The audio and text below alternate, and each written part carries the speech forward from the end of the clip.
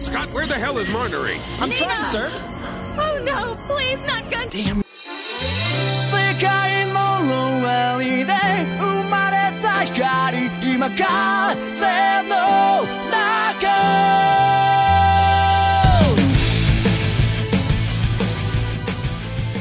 Welcome to the show that's got more metal than a Detroit Metal City concert. It's Gundam at MAHQ. Finally got to see that last night. last night. Yeah, finally got to see that. Go to DMC. Go to DMC. That show is insane. When you have a whole chorus of nothing but the word rape, that means something.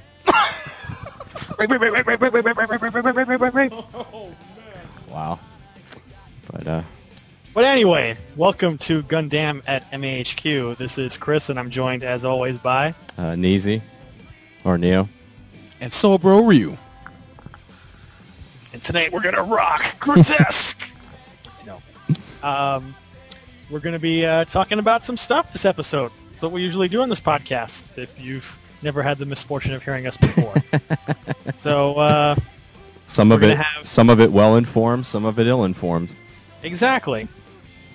So we're going to have the 9th installment of our continuing series, Gundam Roundup, and this time we're going to be hitting up the incredibly awesome Mobile Fighter G Gundam.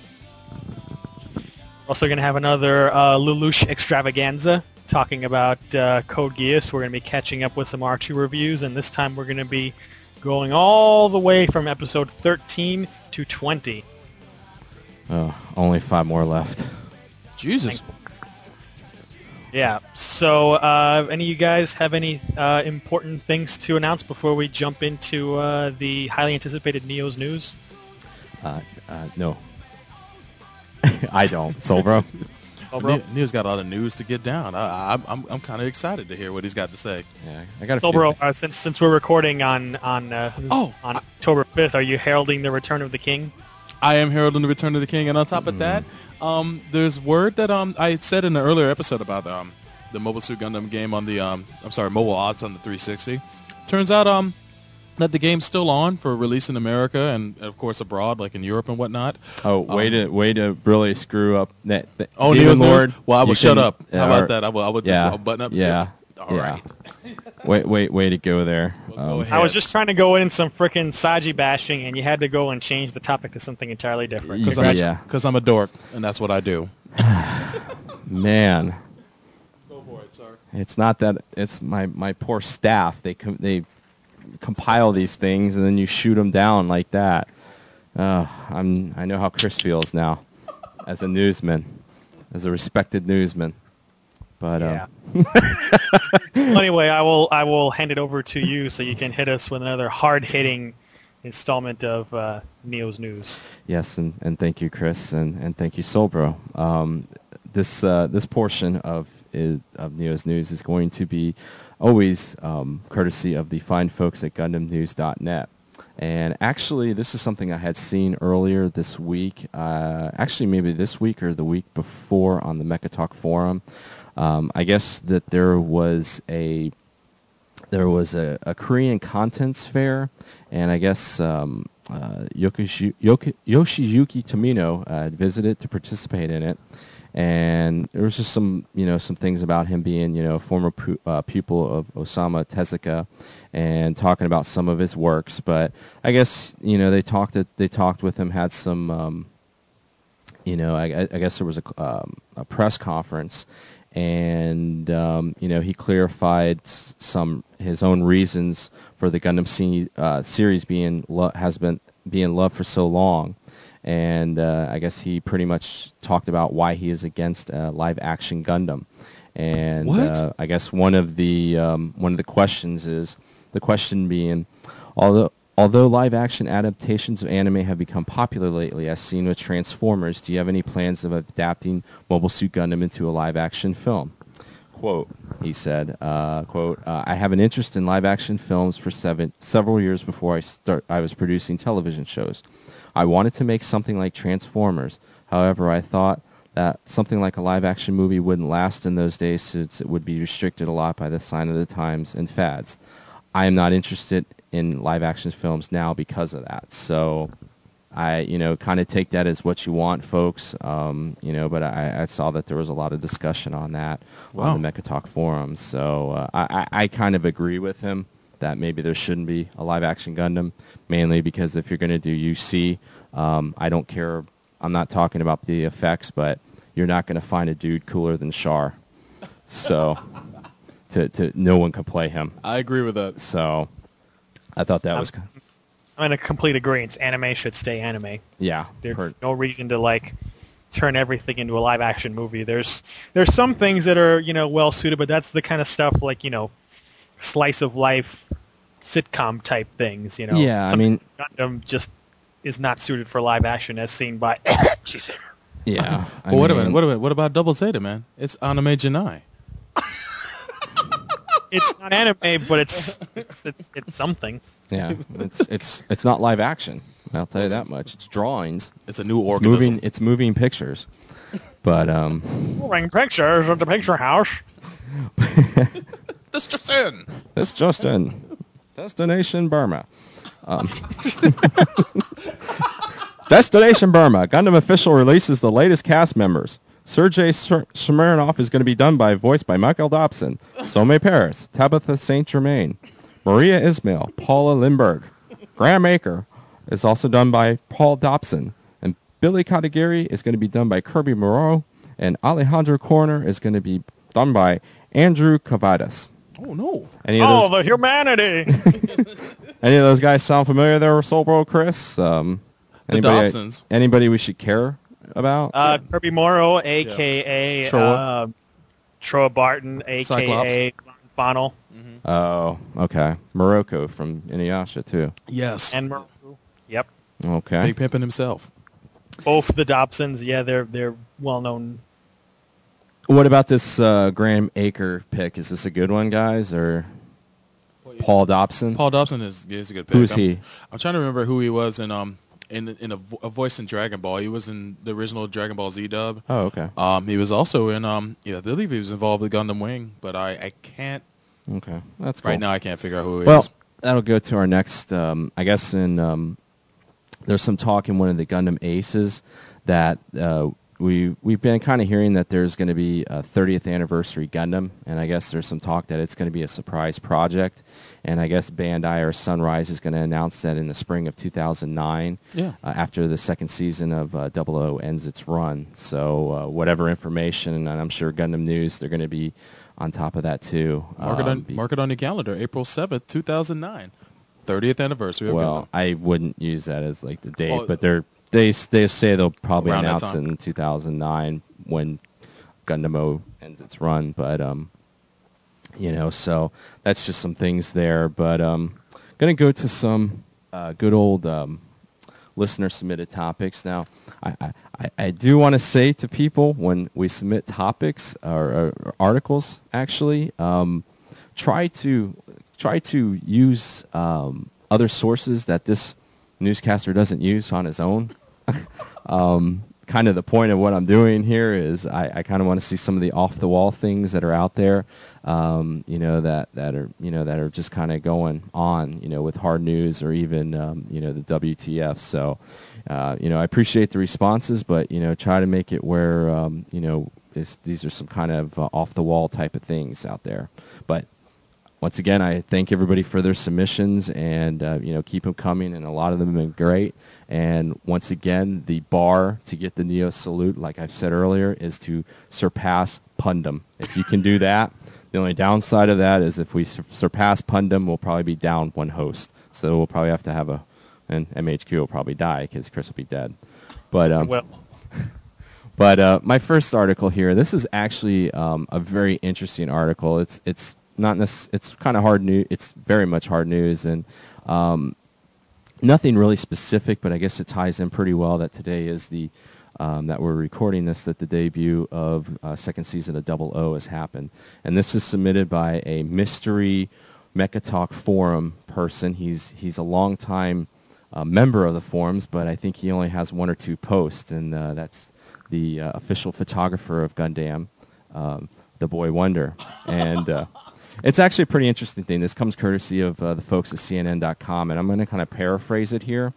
But I guess there's a new space race that's going underway, and it's talking about space elevators. Yes. And I guess there is a conference that's being held in Japan this November, and I guess there's going to be hundreds of engineers and scientists from Asia, Europe, and the Americas working on to design and I guess to kind of spit out ideas about this. Basically, in the article they describe what a space elevator is and talks about how some examples of how space elevators have been and mass drivers have been part of science fiction novels in the past.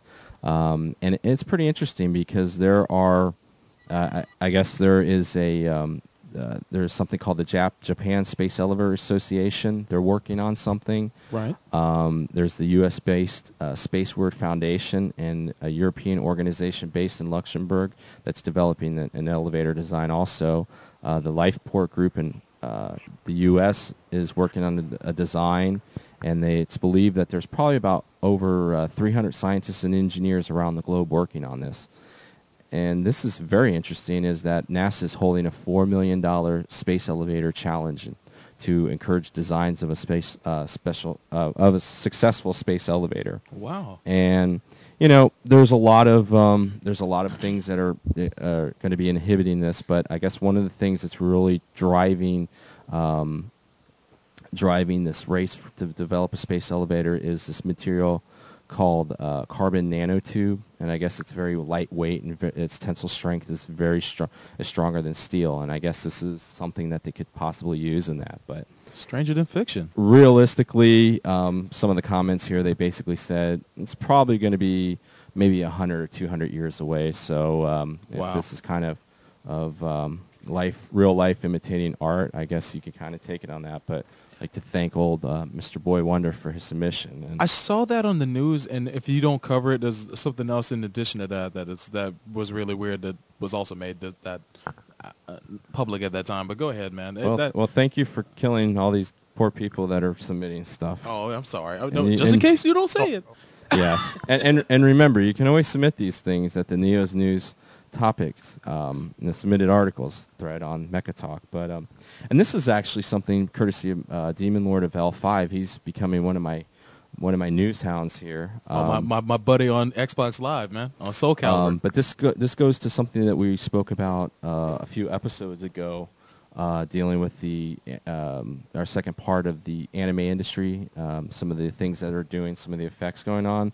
And I guess we had spoken in that about how Gonzo is going to be streaming a mecha anime called Lying Barrels of Iron on Crunchyroll. And I guess the streams and downloads are going to begin 2 hours after the premiere of the robot anime. So first episode's already out as of the time of recording this. Yeah. So I guess they're going to be doing this, and I guess the story is a boy who's injured by a satellite accident awakens a half year later with strange powers, and he eventually joins a secretive medical conglomerate to pilot its life barrel robot. But I guess that's cool. Not exactly it, because Gonzo, for whatever reason, decided to change a lot of the beginning of the story, because I've read some of the manga. Right. So they change a lot of the stuff, so it plays out much more generically in the anime version. Well, I guess the creative producer is Goro Taniguchi on this one, so really? I guess this is something you definitely want to take a look at. He's responsible for Code Geass? I don't know, Code Geass, I don't know. But and so I mean it's just kind of one of these things where, we were talking about it a few episodes ago, and I guess they're really going forward with this stuff to stream these things to get these shows out a lot sooner for people. So another story here, and this is from Punch a Peach, and this actually ties in a little bit with Macross Frontier. I guess, I don't know if you guys, I had heard about it earlier this week, but I didn't really read anything on the article about it. And this is through the Associated Press. You heard about a man that flew over the English Channel in like a suit, like a jet wing that he made. Yes. Yeah. Wow. And this is kind of the story here that he brought. I guess there was a Swiss Daredevil that crossed on it. It's basically a homemade jet-propelled wing. and it's kind of cool if you go to the Neo's news site on Mecha Talk and look at the link that he actually submitted. There's some pictures on it, and it looks very close to the Exogears from Macross Frontier. There's a carbon composite wing that weighs about 121 pounds, and it has 4 kerosene-burning jet turbines that keep him up.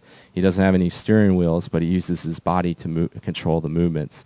And he wore a heat resistance, suit similar to, what a race car driver would have. But yeah, if you go there, there's some pretty cool pictures on it. And, he landed with a parachute. He didn't actually land it like they do in Macross, but it is kind of, once again, life imitating art there. So kind of a cool little thing. And my last listener submitted news article, and this was the one that Soulbro had to just destroy earlier.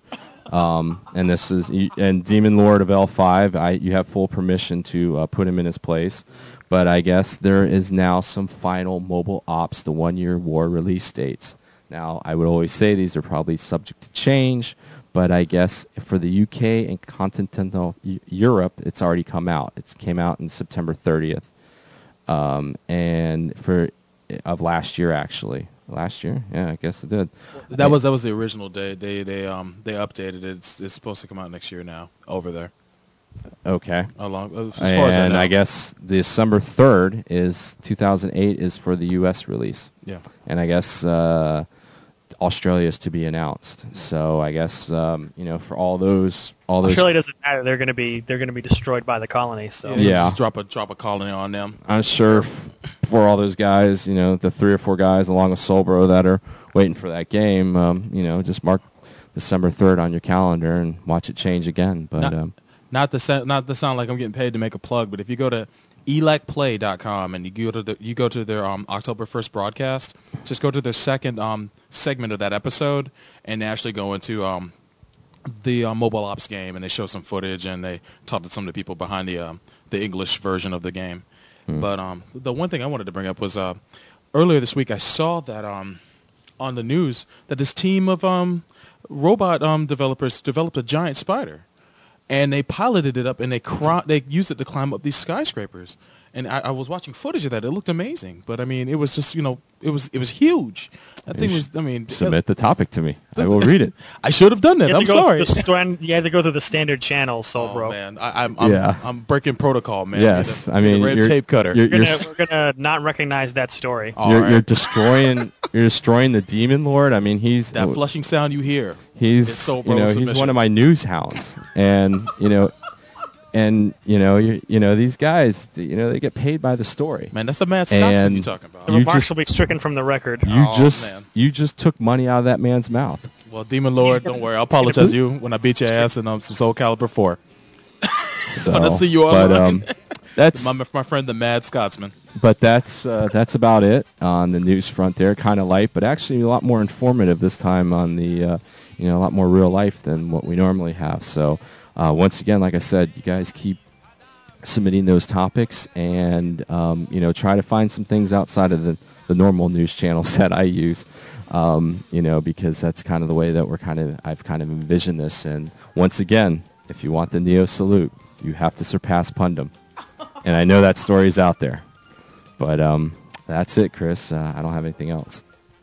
All right. We're going to take a quick break, and then we'll be back on Gundam at MAHQ. Damn you! I almost nunchucked you. You don't even realize. Need a cake, but you don't want something boring from the local supermarket or bakery? In the South Florida area, try EpicSugarWorks.com.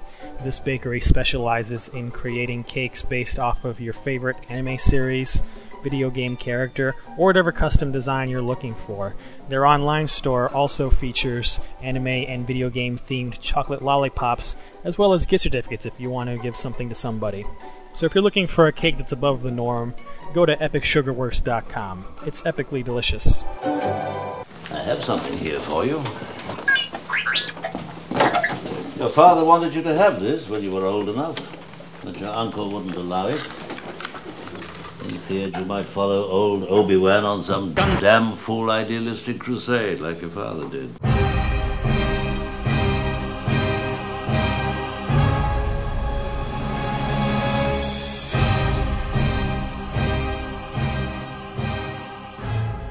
Welcome back to Gundam at MAHQ. You've joined us as we're reconvening on our reviews of Code Geass, Lelouch the Rebellion R2.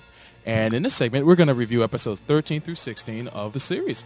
And the first episode we're reviewing, of course, is lucky number 13, and that would be The Assassin from the Past. Some events in this episode, at the beginning, Shirley has a terrifying nightmare, kind of a culmination of all the things she's forgotten, including the big thing that Lelouch is Zero. She wakes up in a cold sweat in her bedroom. Elsewhere, in China, Lee is fending off the forces of the assorted Chinese countries that are now in China, now it's broken up, and Lelouch just surmises that they're just fighting local armies, as he tells Rollo. Back in Tokyo, Shirley's on the subway, and she begins to question what is reality, noticing that Nunnally is the governor of the settlement, among other things. She has realized the truth behind. Before she gets off at Ikeburo Station, Lelouch is already there, geassing transit employees for a new plot. Meeting up with Suzaku at the station, Kururugi asks for her reason behind their rendezvous, only for the conversation to be interrupted by Lelouch's sudden appearance. Meanwhile, at Ashford, Valletta, Rollo, and Sayoko have a special guest visitor in Jeremiah Gottwald, who Valletta is shocked to see again. Orange-kun quickly realizes that the agents posted at the school have been compromised by Lelouch's geass and disembowels them and those that attempt to stop him from finding Lampa Rouge. At the steps of the clubhouse, the unassuming Sayoko greets him. Back at the Geass Order,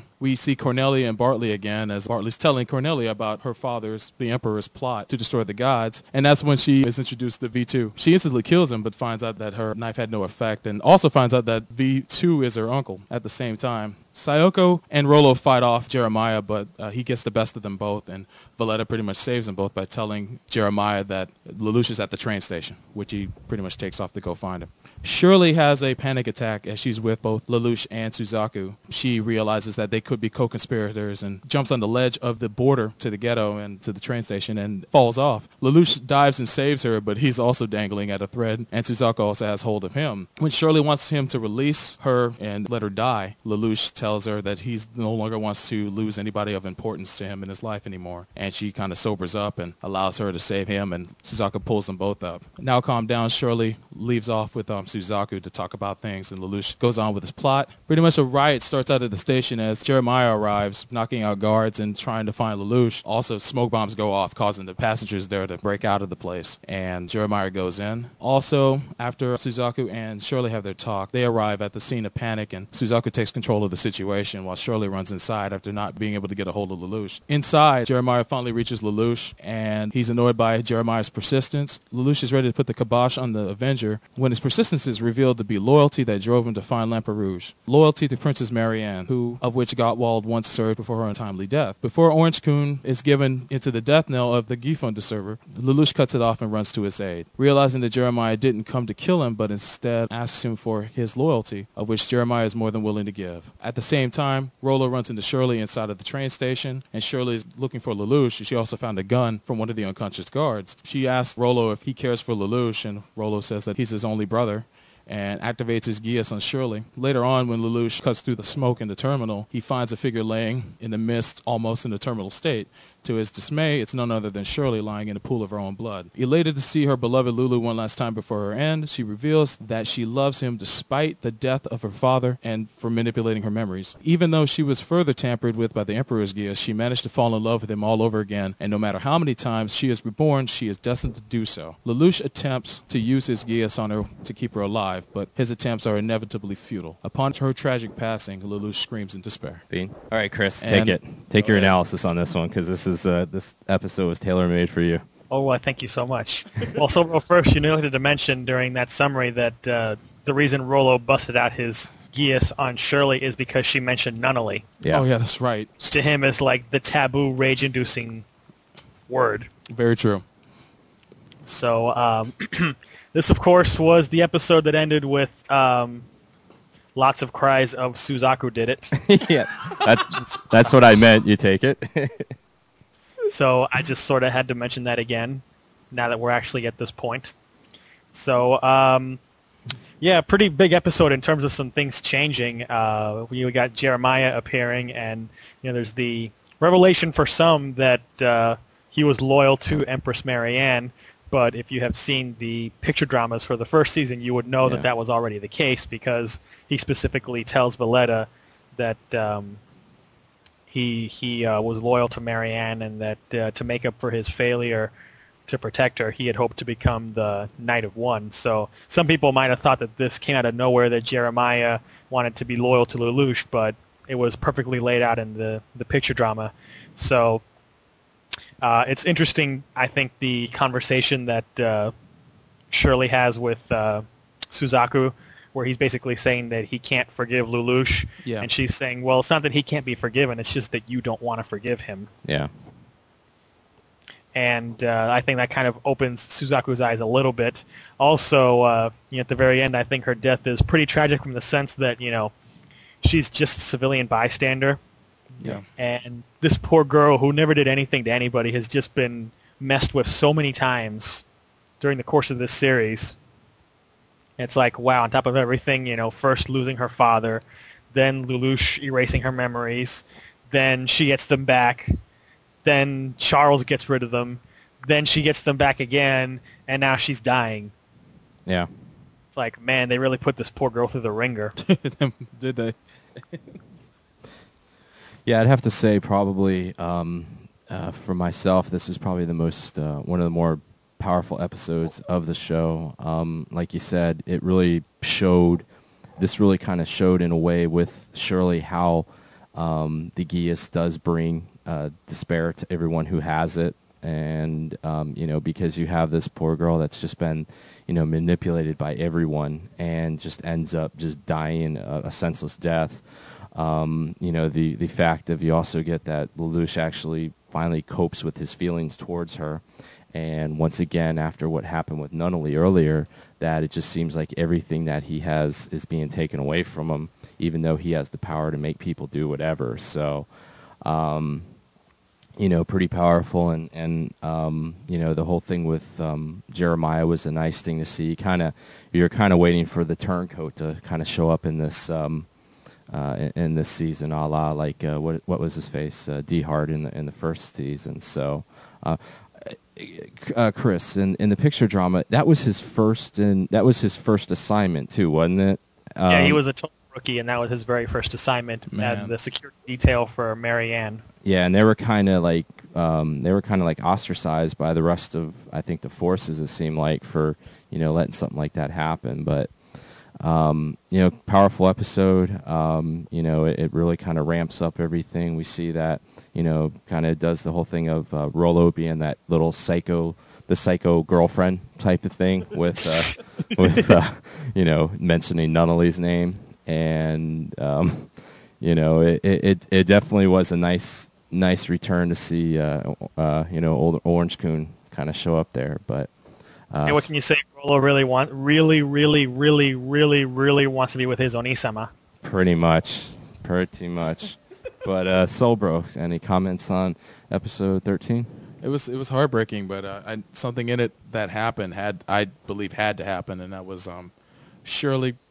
I believe her dying would be something that would bolster not only Lelouch's development, but the plot of the show. And, make him stronger. She had come so close to dying in season 1, several times, and then here we are. The inevitable finally happened, and I as much as I hated to see her go, it made for a really exciting episode, especially when they damn near killed her in the middle of it. Yeah. Only it's like, okay, she's safe. Oh no, not really. She cheated death about 2 or 3 times in that episode. But other than that, it was an outstanding episode, and is one of the hallmarks of the series. It's really when the tone for the show this season starts to change, and we finally get out of the rut of the retreads and get into some new material. And I episode 13, I have to thank for that. With the subtitle of Suzaku did it.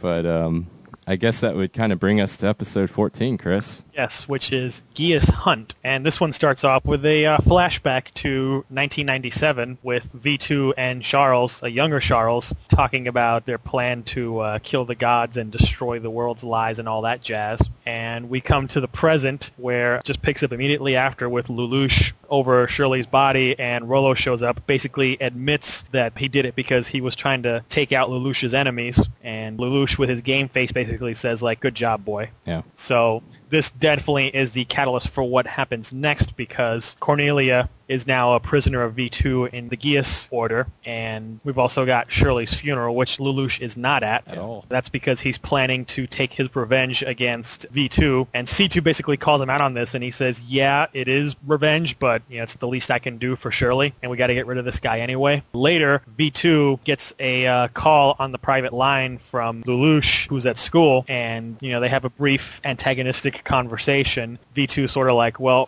by the time you get here, I'm already going to be gone, so what can you do? And then it's at that second that a whole bunch of Akatsuki's start attacking the Geass Order base in China, and we see that Lelouch was actually in a box designed to look like his room, and he was really right outside the Geass Order the whole time, and he just needed to distract V2 momentarily. So you've got now this wave of Akatsuki's smashing into the Geass Order's underground complex, and they're just mowing down everybody. They're mowing down scientists, workers, Geass kids, and this is where some trouble starts to happen, because some of the Black Knights, they have some doubts about what they're doing. They've just been told that they're fighting people who have been genetically modified. Obviously, Lelouch is not going to tell them about Geass. And in the meantime, poor old Bartley gets cut down by some machine gun fire. Luck ran out. His luck ran out, poor fat bastard. But because he was, I was just going to say, he was the one minor guy that lasted so much longer than he probably should have. Yeah, definitely. At the same time, during this battle, Lelouch is pretty convinced that he's cornered V2 and that he'll be able to take care of two birds with one stone, because he put a bomb on Rollo's Vincent and is going to basically kill Rollo to get revenge for Shirley. But unfortunately, the good old Siegfried, the orange mobile armor from Season 1, busts through, piloted by V2, and it takes it to an air battle. Lelouch basically tells Rollo to get onto it because he has a special plan. Just as he's about to kill Rollo, Cornelia breaks out and uses an Akatsuki that's been loaded up with weapons to start blasting the Siegfried. Then everyone sort of combines their powers to take down the Siegfried. V2's injured. He's escaping to this big chamber, and this door opens, and Charles is there waiting for him. And then Lelouch gets there, sort of like blinded by this flash of light, and on a cliffhanger with Lelouch and the Shinkiro are now inside the Sword of Akasha with Charles. Yep, pretty violent and kind of intense episode, I would have to say. Very fast moving. Yeah. Yeah, I mean, just seeing, once again, Lelouch getting back to the old manipulative ways of, using the Black Knights as kind of his, his kind of like his stormtroopers in a sense in this one, where they're just mowing down everyone. I mean, it was pretty hardcore, but once again, it was something that had to have been done, and like you said, Bartley, his time ran out, and you got what was it? We got a little backstory of V2 and Charles, and seeing that this little plan of theirs has actually been going on for quite a time. So this another great episode to really follow up with the previous episode, where you have a little bit more kind of, I guess in some ways you could kind of call this Lelouch's counterattack on stuff, because he just kind of goes off and with the Geass and everything in the Geass Order. So but outstanding up. Well, I enjoyed it a lot. I if anything, seeing the Geass Order and just seeing the massacre there, it was kind of wild, because you see that they were developing other students, other kids for the Geass. I mean, I guess this is how you find out where Rollo comes from. And it wasn't there a scene where Rollo actually kills? Yeah, he kills a whole bunch of them. They see him. They call him brother. And they're like, oh, it's Rollo. And he just then boom, he just kills all of them. Just mows them down with no second thought about it. And just see how how desensitized he is to death. He's past the point of no return. I mean, the only thing that makes him human is Lelouch, and I kind of wanted to see him die. I'm sure I wasn't alone in that, but I at this point in the show, it's like, man, you killed Shirley, you got to go, and of course we got robbed of that. But they were just savoring it for a possible later episode. But for the most part, it was a solid up. It was good to see Cornelia get down, get a couple kills. Yeah. And then she got jacked by Jeremiah, of course. But I love this. Was it? Doing the old one-armed Exactly. thing. I love this episode. I thought it was great. She's like the female DT, Desert Tiger, She just won't die. except she's got both her eyes. Yeah. But awesome episode. Chris, any thoughts? Pretty much what you guys have said. I think it's nice to see Lelouch just sort of jump into things and take action to wipe out B2, which is one of his goals anyway. Yeah. But it was just brought on by, the rage he feels over Shirley's death, and it was interesting to see the Siegfried back in action, and B2 certainly seems to use it more effectively than old Orange did back in season 1. Yeah, especially since Guys. Yeah. And it's definitely interesting that one scene that we mentioned where Rolo just comes in and wipes out all those Gius kids. Yeah. And as we're going to see, this obviously creates more problems for Lelouch in the future. Yeah. That he, number one, is having his Black Knights take out all these people with really no explanation, but also that he's keeping Todo and all these other people in the dark about what he's doing. Yeah.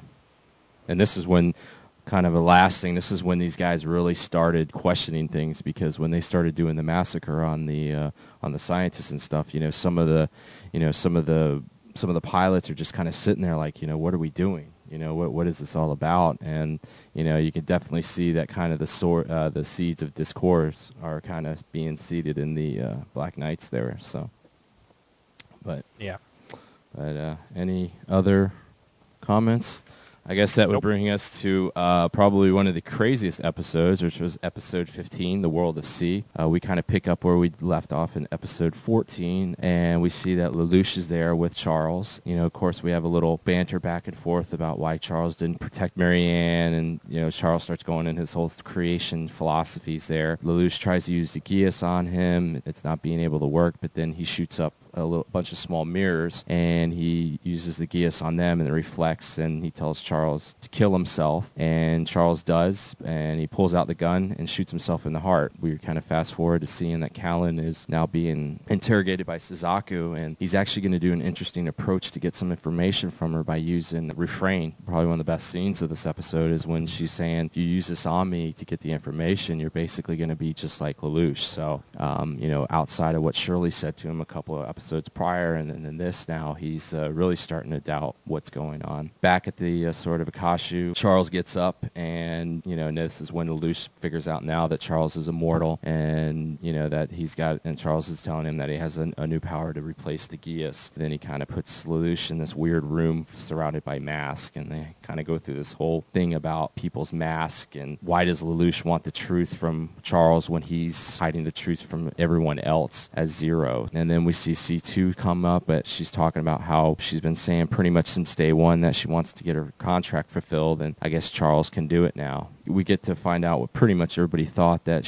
her contract was just to die. That she's gone through so much life seeing people die, and she just keeps going on, that she just wants to get rid of everything and to just die herself. And we see some things about her back in like a European countryside as a girl. We find out about how she got the Gius and how she became what she is, and a little bit more specifics of the Gius contract between the Giuser and the Giusee. Then we kind of go into Dallas, and we see that Schneisel and his little boy toy Cannon are with Nina, and they're doing some testing on the old Flea. We also find out that Area 11's status is going on of the probationary thing, because there's been some progress and order there. And then we're back in Area 11. We see Sayako and Valletta fight. Of course, Ogi, like the dummy he is, has to take a dagger in the chest there, and then he falls off a cliff, and then Valletta jumps after him. So kind of a weird thing there. We get back. We see some more things we find out about this nun that had tricked C2 and gave her immortality. And we learn some more things about the thought elevator, some things that we really don't have the time to go into. And then we kind of end with, we see that the Flea bomb, there's a successful detonation. Schneisel tells Nina she's a genius, and looks like they're ready to go use that. Pretty much we end with Lelouch and C2 reappearing at the Gius Order area, and basically we're left on the cliffhanger. She doesn't even recognize Lelouch and asks if she's the new master. So kind of a trippy one. Thoughts, guys? Well, definitely a trippy episode with lots of philosophy and talking heads, literally, and sort of weird stuff. And it's interesting that we finally see the backstory on C2, that she was just some peasant girl in medieval times, and this nun gave her Geas, which for C2 manifested itself as it made people love her. Yeah. She kind of got sick of that because people didn't really love her because they loved her, but because they were Geas too. And then eventually how that nun tricked C2 into taking her code and becoming immortal because the nun wanted to die. So now we sort of see that C2's in the same position, but she doesn't want to force that onto Lelouch. So she ends up, going with Charles, but then when Lelouch interferes, that sort of, causes her to change her mind, and she steps away from Charles, but things get kind of screwed up, and that's how she ends up with her lost memories, and basically she's now completely reverted to being a medieval peasant girl. Yeah. Yeah. No, I was just gonna say it was kind of interesting that, you kind of knew that she wanted to die, but we're told that, and validation on that, and once again, even though she's been kind of trying to deny it the whole time, that she has feelings for Lelouch. So, yeah. But Solbro. Although this episode seems like a big information dump, I liked it a lot for the fact that we got to finally know about Cece and see her past, to see what she was finally about. I mean, we waited pretty much the whole first season and half of the second to find out, what was going on with her. And granted, we didn't learn enough, but we learned quite a bit, at least what was pivotal to the story. And to see what she's been faced with, and to see that she's tired of living. As Neo surmised, and a lot of people probably surmised that, she pretty much wants to die. And, being an immortal, that is only fun for, has its maybe downfalls. For the first couple hundred years, and then it gets old. But to see her revert back to her old self, though, that was quite the shock at the end. And of course, the show has a twist every episode, but that was pretty detrimental because it was like C2 died. And to me, she reverted back to someone else that we are not familiar with at all, almost a different person entirely. And I kind of like that little shock at the end, but a great episode, I got to say. Yeah, I mean, I kind of went through it very quickly, and the reason why I was a little rushed on that was mainly because there is, like Solbro said, there's a ton of information in that, and there's a lot of stuff left up to your interpretation, so we could actually probably do a whole segment just on that episode alone. But I guess, guys, any other thoughts on 15 before we move on? Nope. No. Okay, I guess that's going to bring us to the last episode that we'll be reviewing in this segment here, which will be episode 16, United Federation of Nations Resolution 1. And we're back in Area 11, and we find out in one of the general staff meetings that Nunnally's told by her staff that Charles is missing, and that they're going to be keeping that fact silent. The Glaston Knights are kind of figuring out how they're going to fight the Chinese Federation without Charles there to declare war, because he is absolute ruler. On the Ikaruga, Lelouch notices that all the Britannia's movements indicate that Charles is missing, so he surmises that he's still trapped in this sort of a costume. Lelouch gets a call from Jeremiah, who said he's captured Cornelia, and she gets on this whole thing. She wants to know what he's going to do with his cursed power, and actually asks him if what he's doing is to save Nunnally, and he pretty much says it is. Then later on, we see that Lelouch is speaking to an audience of national representatives and telling them that by signing this charter, they've created the United Federation of Nations. Then we see poor C2, she's the little peasant girl, and she's in Lelouch's room. She hits the TV, freaks out, and because I guess she still thinks it's like the 1600s. But for whatever reason, Lelouch brings her some pizza, and she still loves pizza. So. Heck yes. But we see that Suzaku is with Anya, and they're kind of talking about memories, and Anya comes to the resolution that memories are unreliable because she talks about how she has a diary from 9 years ago, and she doesn't even remember writing anything in it. And while they're kind of talking, a knife is thrown at Suzaku, and of course, Suzaku being, the grand champion of everything, he's able to catch it. And then we're introduced to Knight of 10, Luciano Bradley, who's known as the Vampire of Britannia on the battlefield. And this guy's kind of a weird, kind of just outside of some of the other knights around that we've been introduced. This guy's, not as noble and just kind of crazy. So Sadistic. Kind of. yeah, but we'll hit that later. And then we see that Millie's still doing the old, the news show, and we find out that Poland and Italy are still around, and they've actually joined the UNF. We see that Guilford's talking about this military parade, and the preparations are complete, and he gets a surprise call from Jeremiah. Then we see that Cannon and Bismarck, who's the Knight of One, are criticizing the UNF for having an uncoordinated military, but Schneisel actually thinks that that's kind of to their advantage. Kagale announces that all the 46... Kagale. Who? Kagala. Who's that chick again? Who's this girl? Kaguya, not Kaguya. Kaggle. Sorry. You're getting your shows crossed there, buddy. I am. Got Destiny on the brain. Kaguya. Kaggle is crying. She probably is. Kaguya.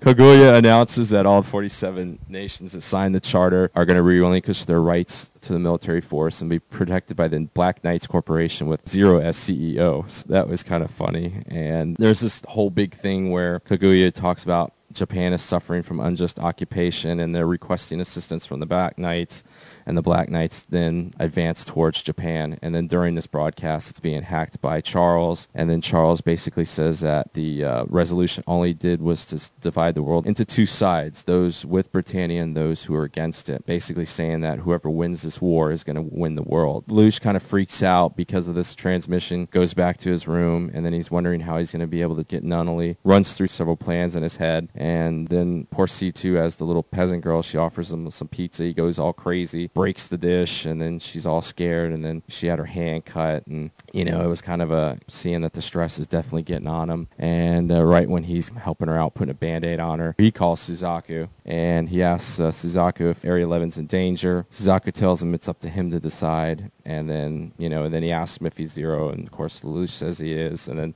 Lelouch tells Suzaku to take care of Nunnally. They agree, and then they should meet alone at the Kugurui Temple in Area 11. That was episode 16.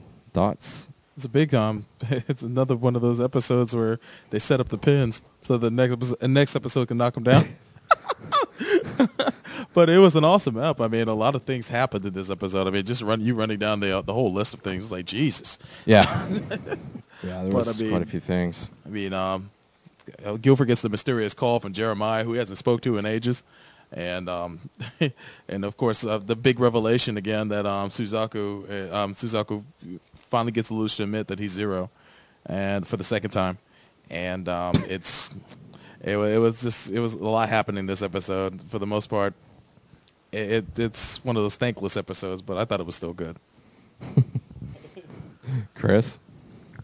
Definitely a lot of setup going on, and some new characters. Yet another Knight of Rounds. This time the kind of bloodthirsty Luciano, who basically is just your typical Britannian dick. Yeah. And Lelouch trying to do some masterful moves with this United Federation of Nations, but unfortunately doesn't all quite go just as planned when Charles shows up and interrupts the party. Yeah. And I think it's interesting that, as Lelouch is running through all these possibilities that to protect Nunnally, that he has nothing left but to turn to Suzaku, who he, of course, hates intensely for selling him out to Charles after Season 1. So it just sort of shows how desperate he is that he has to turn to his worst enemy to ask him to save Nunnally. Yeah. Yeah, it was, it was definitely seen, it was kind of one of these things where we're kind of seeing a pattern here where Lelouch kind of, he's back to the old outsmarting everybody like he did in the episode previous, but then this one he's getting outsmarted, and he's actually getting so desperate now to, have Nunnally be safe and figure out what to do that he, like you said, he's going to the guy that basically he just despises and cannot, cannot stand. The other interesting thing in this was the whole thing with Anya about her not being able to remember things that were recorded in the diary that was like 9 years ago. So that's when it kind of makes you wonder if how many of the people in the Britannian hierarchy have been influenced by Charles with his memory rewrites there. So, And other than that, pretty outstanding episode. But I'm with Soulbro. You definitely see kind of the pins being stacked up before they're going to get knocked down again. Oh yeah. Any other comments, guys? Nope. All right. I guess that brings this first part of our Geass reviews for this episode to an end, and we'll be back again in a few moments on Gundam at MAHQ.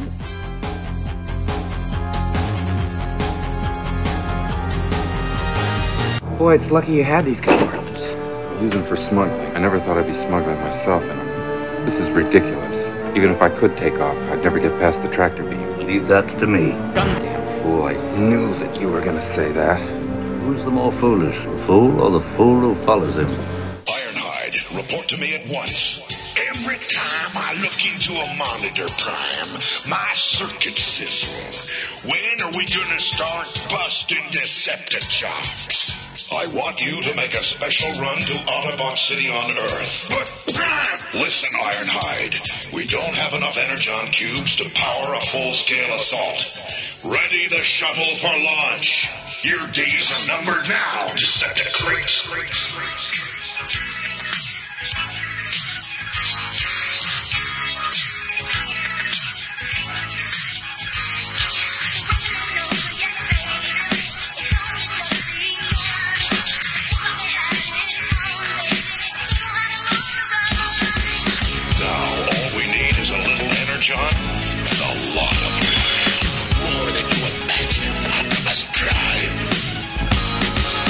Ultra Magnus, it cuts to me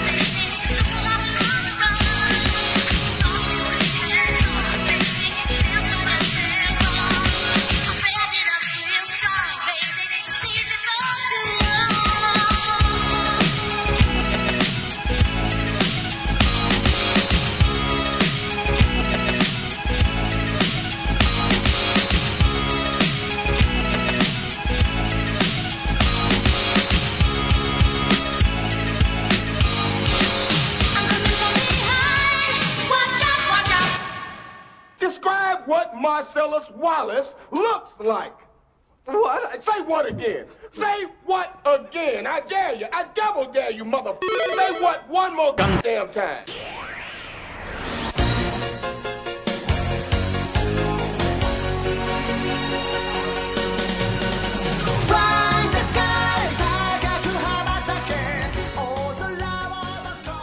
Welcome back, everybody. This is Neo, and we're going to be going with, this is going to be segment 9 of the ongoing segment of Gundam Roundup, which we're going to actually delve into the first alternate century Gundam show, kind of a milestone in a lot of ways of what this show is, Mobile Fighter G Gundam.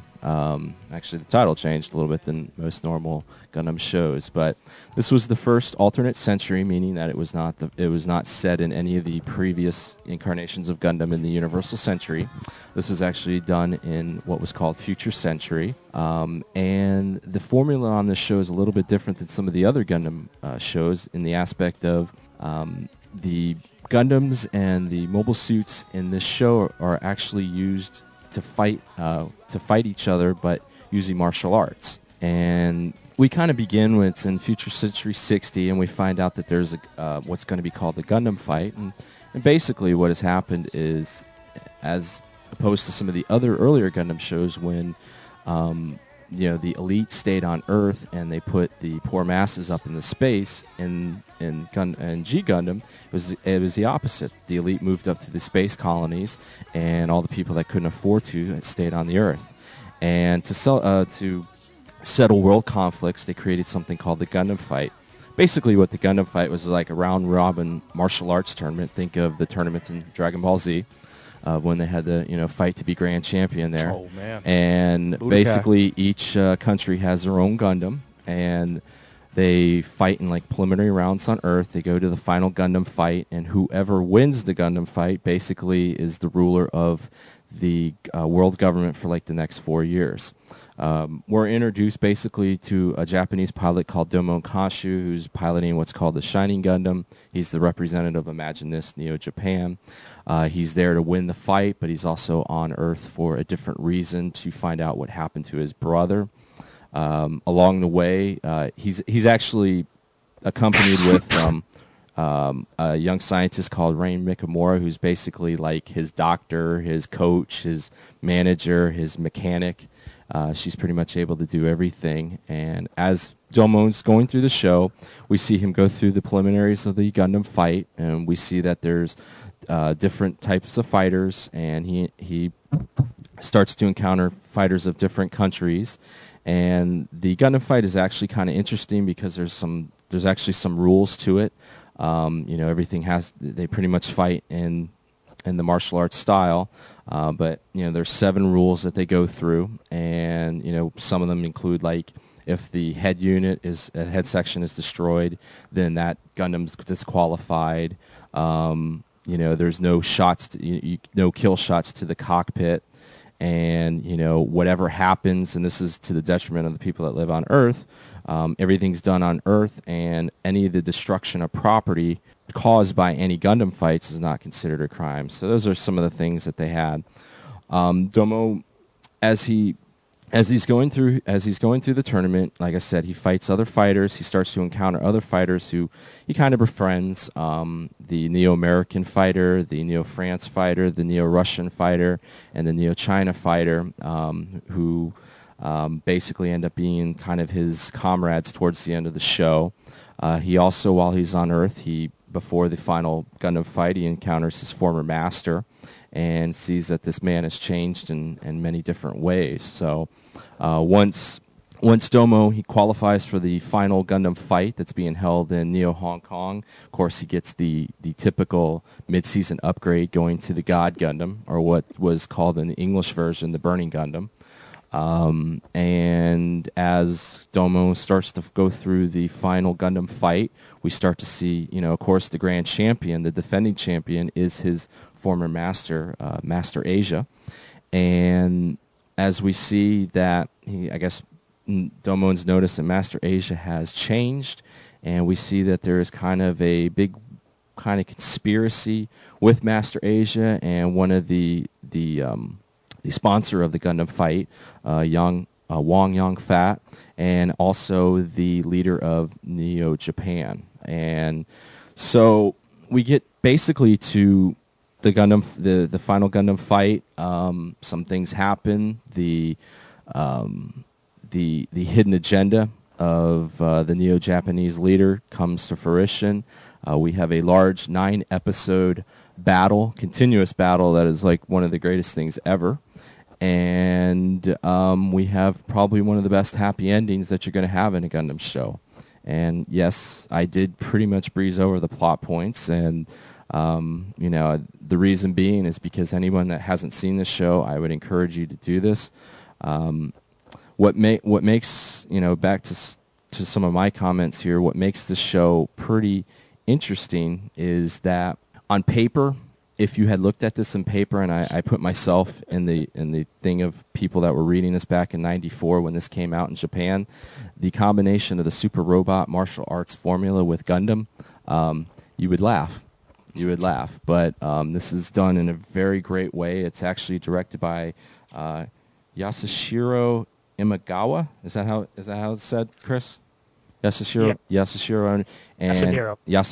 Imagawa, and anybody that's seen Giant Robo or Ghetto Robo Armageddon would know his work, and it's very much in that type of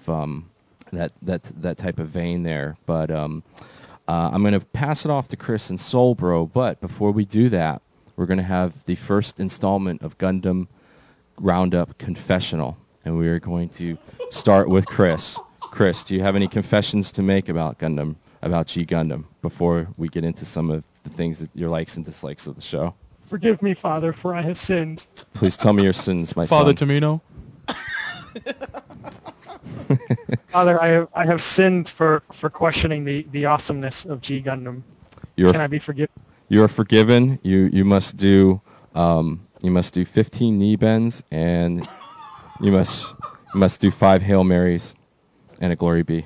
But you are forgiven. Soulbro, do you have anything to confess about G Gundam? Well, I confess I was a G Gundam hater, straight up. For how long? Oh, for a long time. I'll give it about, I don't know, I watched the show in 2006. So, no, I take it back. I watched the show in 2005.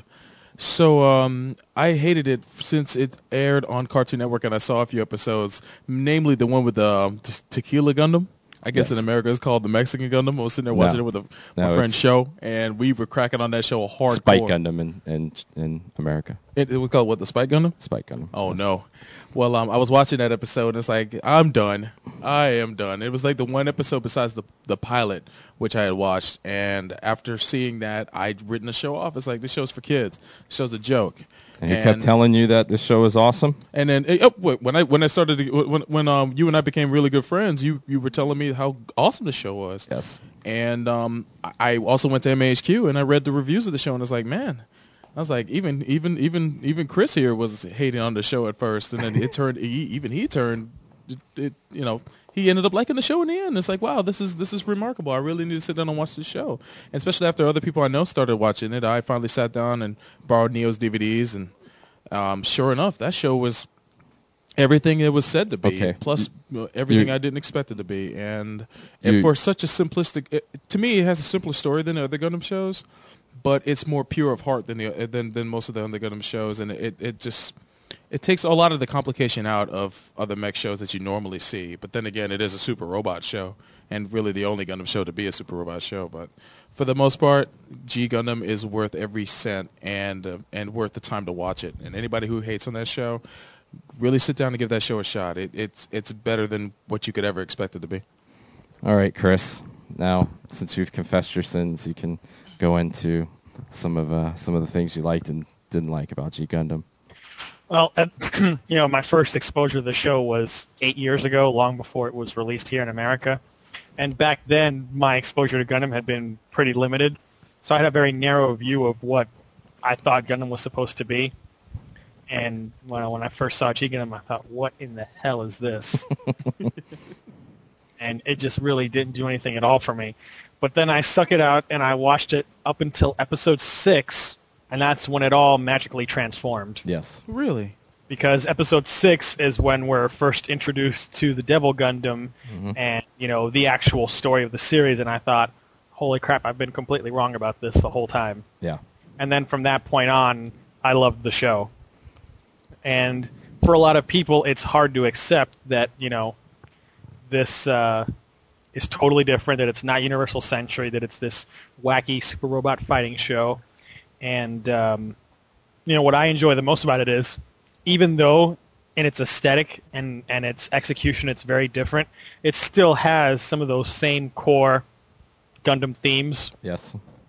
Where, you've got, traitor villains inside the government, like Ulube. You've got sort of a family conflict, between Domon and his brother. Yep. You've got people who are betrayed by people that they, were close to, in the case of Domon and Master Asia. And, in essence, it is the very core of a Gundam series, just done in a very different way. But I think that's what is one of the things that makes it work so well. What I didn't like is that, as a Super Robot show, at some points, it's a little bit, predictable, especially in the first half. Yeah. Like when Domon is fighting some of these, throwaway opponents each episode, and, when they slowly introduce all of the members of the Shuffle Alliance. Mm-hmm. And even later on, in the Hong Kong finals, the part where he's forced to fight most of the Shuffle Alliance, like episode by episode again. So there are a few times where it's predictable, but for the most part, the show is very engaging and always finds a way to up the ante and be a very enjoyable story if you have an open mind and can say, yes, this is Gundam too, because there's plenty of people out there who say, I refuse to acknowledge this as a Gundam series, blah, blah, blah, blah, blah. And to all those people, I would say, you're idiots. Yeah. Yeah, because... But I do have some interesting tidbits to share about this series, since many, many years ago, I had the chance to meet Yasuhiro Imagawa. That's right. He showed up in Miami, courtesy of the Japanese consulate, and gave a lecture about G Gundam. It was timed into the release of the show on Cartoon Network. So he said quite a few interesting things about the show, so I'm just going to jump into some of those. Cool. Number one, he'd originally worked on Zeta Gundam in a minor role, but he wasn't new to the Gundam franchise, and obviously he had been working on Giant Robo before G Gundam came out, so you can see a lot of similarity between the two series, not just in terms of style, but also voice actors. Yeah. There's quite a few that cross over on both shows. Mm-hmm. What's interesting is that he said that he was recommended by Tomino to do G Gundam, and when he came on board as a Gundam fan, he had been hoping to do a Universal Century war story. Wow. And Sunrise said, no, you're not doing that. You're doing this show about the Gundam fight with all these fighting Gundams. And he said that he was quite surprised when he was told that this is what he's going to be doing. And what I found really interesting is when he came on board the project, he said that the story was just about the Gundam fight. Oh, wow. Wow. So he was the one who created the whole storyline about the Devil Gundam and DG cells and all of this stuff, which anyone can see is the core of the story, and without it, it would have just been a dumb kids fighting show. Very much so. So we can definitely see how he put his mark on this series. It's also interesting, he said that initially in Japan, the reaction with fans was very, very negative, and he basically joked that he was afraid that he'd be walking down an alley some night and someone would shank him. Oh, no. They probably demanded seppuku from him. Who knows? But obviously that changed over time, and of course the toys were very popular. So I think a lot of people here, Western fans, have changed their opinion too, because the negativity that was existing at that time, I don't really see that much anymore. Of course, there still are some holdouts who, still bitch and whine about the show. But Paul? Yeah, I mean, when it comes to likes, I pretty much liked everything about this show, mainly just from the whole thing when you go from the beginning, when you have the guy with the narrator with the eye patch, and he gives you the little... Stop. Yeah. he gives you kind of the the wrap up of the previous episode or the story to that point, and you start off with Gundam Fight Final Set ready, and then they begin the show. He always looked like Bright Noah to me with the mustache and the eye patch. Don't ask me why. He just did. Not I'd have sidetrack. yeah, that's interesting. But like I said earlier, I mean, if you looked at this on paper, it doesn't sound like it worked, but and this worked in so many different ways. We have, and I have to disagree with what Solpro said earlier that it's a little bit more simplistic than some of the other Gundam stories, Really? mainly because I think it is as complex, and in a lot of ways, these characters, they do a better job of really developing a lot of the other supporting characters. Yeah. You really begin to identify and know things about the Shuffle Alliance, Chibody and George Chibody. and Sai and Argo, and you get to see their struggles, not only with Domo and why he was chosen to be the Gundam fighter, because one of the things I neglected to say earlier, you are not looked too kindly upon being the Gundam fighter. Yeah. You're not looked too kindly to being the fighter in the Gundam fight by the people of Earth or even by the country that's sending you. And usually, as when you guys, that's not exactly true. I mean, a lot of these Gundam fighters are seen as like the superstars of their country. Yeah, but some of them weren't though. So it depends on the country, like say Russia. But for the most part, in many countries, it's sort of like being even bigger than an Olympic athlete. Yeah, I guess. I mean, I guess Because with Djibouti was definitely the one that was probably on the pedestal the most. Yeah. Of all of them, that is true. Because for these countries, it's not just the Olympics. It's this fighter is determining if you're going to rule the universe for the next 4 years. So obviously, they're held in high regard in most countries. I mean, you've got like Sai Saishi meeting with the ruler of China. You've got Domon being told how important he is. Chibody obviously on a pedestal. This guy Mikolo, he was just running around Italy doing whatever the hell he wanted because he was a mafia guy. Yeah. So in most countries, they're usually held in high regard. In some, they're not. Yeah, but also, I mean, when it comes to the, when it came to the characters, they were all very interesting. The story moved along fairly well. I mean, there really wasn't any point in the show where it kind of dragged. The only time I guess it could be is when they were in. When they went back to Japan on Earth, and that was a little long. You did have kind of the monster of the week type of formula, like Chris said, but in a lot of ways, it didn't really bother me too much about it. It does have probably the best love story of Gundam at the end, where Domo is not only developing as being the fighter and trying to redeem his family's sins, because as you'll see, there's some things, there's a conspiracy behind that, and but he kind of grows as a person, and he grows as kind of the leader of the Shuffle Alliance, and there really wasn't too many characters that you didn't like. I mean, even kind of the annoying ones like the guy Mikolo and Alube and stuff like that, they weren't. They were there for what they were what they were supposed to be, just the bad guy, but you didn't hate them. Like I said, the last 9 to 10 episodes of the show is just like one sugar rush to the end, and I mean, it's just like, if you don't get excited watching that, then there is something wrong with you. I think it is pretty.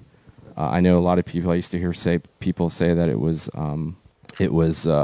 kind of dishonoring the Gundam name. I don't think it was. I think in a lot of ways it was actually honoring it, because I do remember, in the final fight, you have a lot of in the final fight, there's basically a world battle, and if you pause the tape, you'll actually see the original RX-78, the Zeta, the Gundams from 0083, the F91, the Victory, and even the Crossbone. And this was also the one where you got to see the wing the first time too, wasn't it? Yeah, Chris. Yeah, it was the in wing. Different color. Yeah, in a different color. Wasn't it the Wing Zero, or was it the Wing? It was the Wing. It was the Wing. But of course, they didn't play any big part. They just basically got blown up. But I would say it's probably you know, it's one of my favorite alternate series ones, and it's probably one of my favorite Gundams of all of them. I'd probably put it behind, you know, like a Zeta and an X in terms of just enjoyment. It's not the same show, but I think in a lot of ways they took a chance, and for whatever reason it worked. And you know, I am kind of glad to see that this is the one time that they didn't go back to the well. And you know, and to be honest with you, I don't ever really want to see a G Gundam sequel. But Solbro, anything on G Gundam? Well, going back to my opinion about it being simplistic is, to me, it was more pure of heart than any other show, for the fact that it didn't have so many underlying storylines running all at the same time. Like a lot of the previous Gundam series, it pretty much laid out the fact that the Gundam tournament was going on. Certain characters had story arcs that came to fruition throughout the course of the show, but for the most part, it stayed focused throughout this whole run. Well, there were like little storylines that trailed off, or characters that, you know, vanished, or, you know, everything made sense when watching the show. Like we had discussed in Zeta earlier, where, you know, some characters just vanish off the face of the map and come back, no explanation why they even went. In this show, you never got that feeling. No. When the show was over with, you felt satisfied. It's like, okay, the show pretty much hit every nail it needed to when it was, you know, throughout the course of its run. The characters were very well developed. You know, they didn't play them. They weren't super complicated. They were just, you know, you knew what their ambitions were. You knew what troubled them. And, you know, eventually everybody got past their demons and moved on. And the love story, I agree with you there. It was pretty much, to me, my favorite love story out of all the Gundam series. Plain and simple. It was, you know, throughout the series, you watched it develop. You saw the relationship between Rain and Domon, and you saw how they, you know, it was a love-hate relationship, but, you know, throughout every trial, they became closer and closer and closer. And then when they're ripped apart from each other, you really feel Domon's despair about that, because at that point in time, he realizes how much he does care for her, and then she's whisked away, and then he has to try to fight to get her back. And to me, and I so far out of all the Gundam series I've seen, this show to me has the greatest fight out of all the Gundam shows.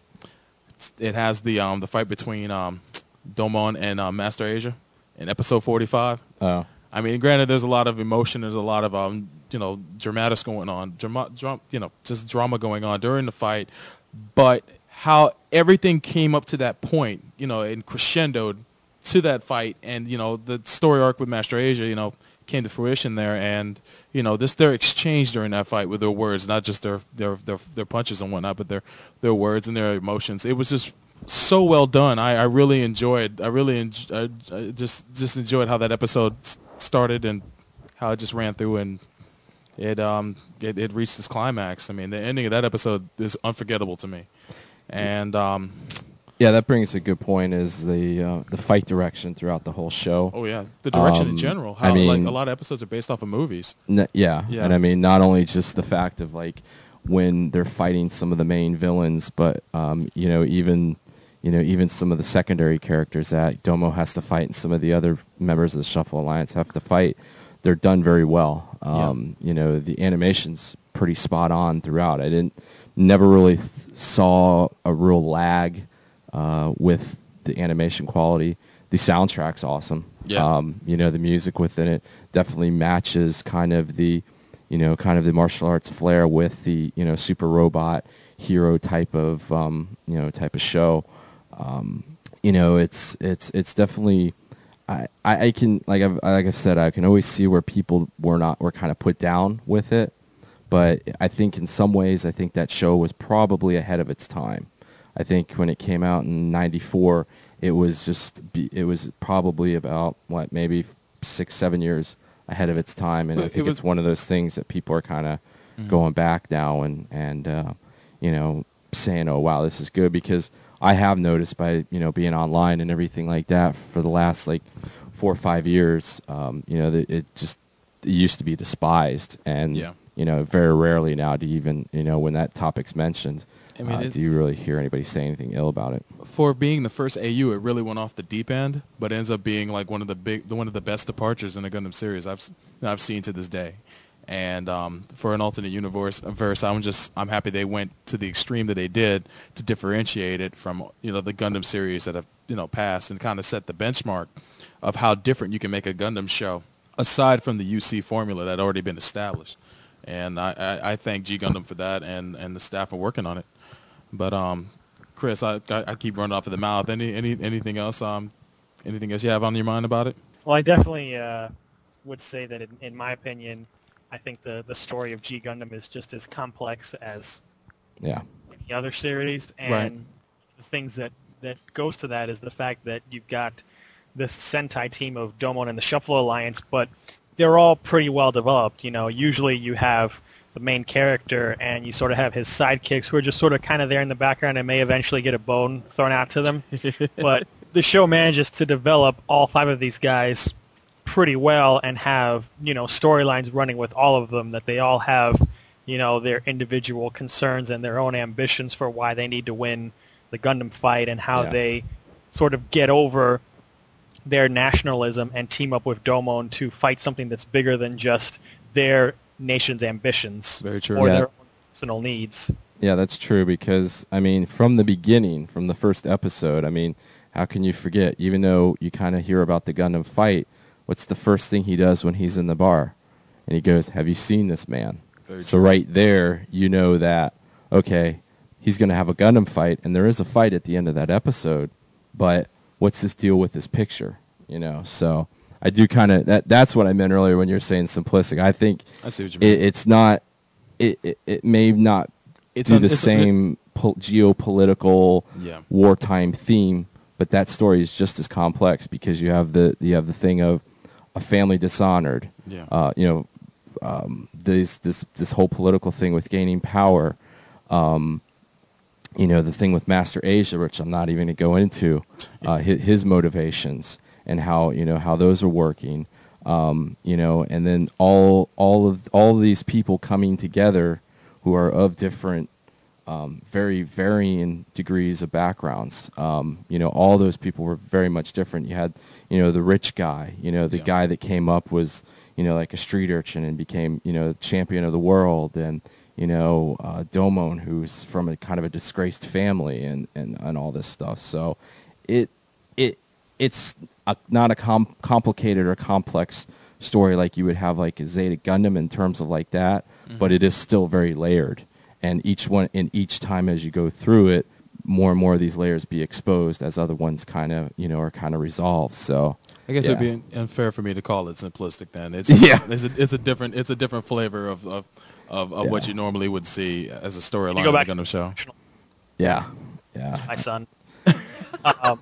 Also, I definitely agree that it is one of the best romances in Gundam that we've seen up to now, because a lot of times, the romances in Gundam are pretty just sort of tacked on, and they're just sort of a contrivance rather than something that's really developed throughout the course of the series. We're looking at you, Nina and Co.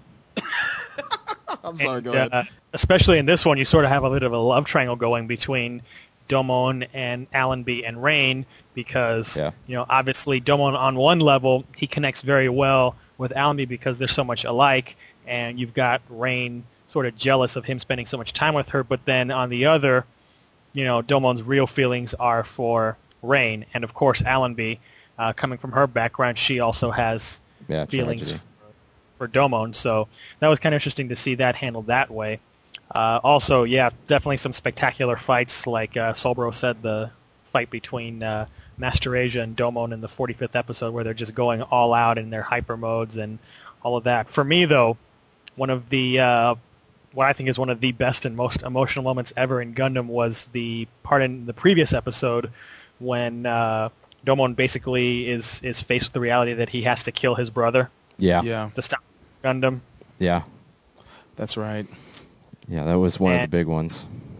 Very, very well done moment, and overall the ending was just managed to be quite epic with all of these Gundams fighting, and sort of interesting that things were turned on their head, because instead of Domon fighting just some final boss, because Lube was taken care of in the previous episode, he had to basically fight to prove his feelings to Rain, and basically get her to fight what she feels is her dishonor because of her father's involvement that caused everything to go wrong with Domon's family. Yeah. So in a sense, the romance, it's sort of like the romance ends up becoming the final battle. Yeah, it did. And it's funny that you say that when you were saying earlier about the love triangle. It was very Macross-like in that way. And at the end, I would say the final battle was him expressing his love to Rain, because Literally. Even in those last few things, one of the best parts about it is when he's trying to figure out what he wants to do, and he has a vision of Allenby, and she's just telling him, look, I love you. I know you love Rain, but you're not gonna. You'll never be there for me like you will for her. So, go do what you need to do. So, yeah, it was not simplistic at all. Well, Solbro. I have been humbled. I have been humbled. But any final comments or anything? I just want to know who were you guys' favorite character in the show? Just out of curiosity. Jibity. Our favorite mecha. Jibity. Oh, favorite characters would probably be Master Asia, Schwartz, and Jibity. Schwartzbruder. Yeah. I'd have to say but for me it's Schwartzbruder. Favorite mecha would probably be the God Gundam. Oh yeah. And I actually like the Maxter too. Even though it's got that kind of weird football helmet and boxing glove combo, but it was he would always come in surfboarding on his shield, so I thought that was always kind of cool. That was pretty right. Hey, it's still American, because Americans are always surfboarding while boxing and playing football and riding horses. And plus, I gotta say, General MacArthur lookalikes firing the Statue of Liberty cannon. Yeah, and I gotta say too, Jibity, man, he had a whole bunch of hot chicks as his team. He was from Brooklyn, man. Yeah. I am the champion! He's straight out of Brooklyn. I will be back! But Chris, characters and mecha, favorite ones? Definitely, I would say one of my favorite mecha is the God Gundam. A very, very nice design. Very unique. And as far as characters, I really like Sai Saishi just because he's so rascally. Oh yeah. I loved it when he fell in love with the girl. That was a great up. Brother, Mermaid Gundam pilot. Yeah, but Solbro, mech, and character. Now, Schwartzbruder's Gundam was the Panzer, right? In America. Spiegel. The Spiegel. Thank you. The Spiegel. I liked his suit, and I liked call me Pansy, but I liked George, and I liked his suit, man. I liked his little bits, his rose bits. George was cool. Freaking George was awesome, man. George had Mary Louise, man. Oh, you know what? That's right. He was pimping the whole show. Yeah. Just like my man Chibity, who I also enjoyed. Yeah. But Wait. You cannot call him your man. Chibity. Yeah. What's wrong? Oh, so Chibity Crockett is no way. All these wimps that you enjoy so much. Yeah, he's in no way, shape, or form as what's this guy from Revals or Saji Crossroad? Those are your men. Or Luca. What's his name from Seed? Oh, Cy Argyle. Cy Argyle, man. Yeah. Oh, yeah. So who's the G Gundam equivalent of that? Really, was there one in G Gundam? That's my question. I can't think of really anybody in G Gundam that was like that. Maybe not Cy, because Cy was rascally. So. It wasn't none of the Shuffle Alliance. Yeah, I'll tell you that much. I can't say. Really, there wasn't anyone in that show.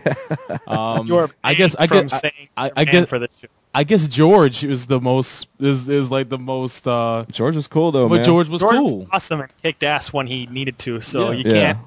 you can't stain his honor by equating him with all of your other pansies. I guess there's nobody in G Gundam that was milquetoast. Give it up.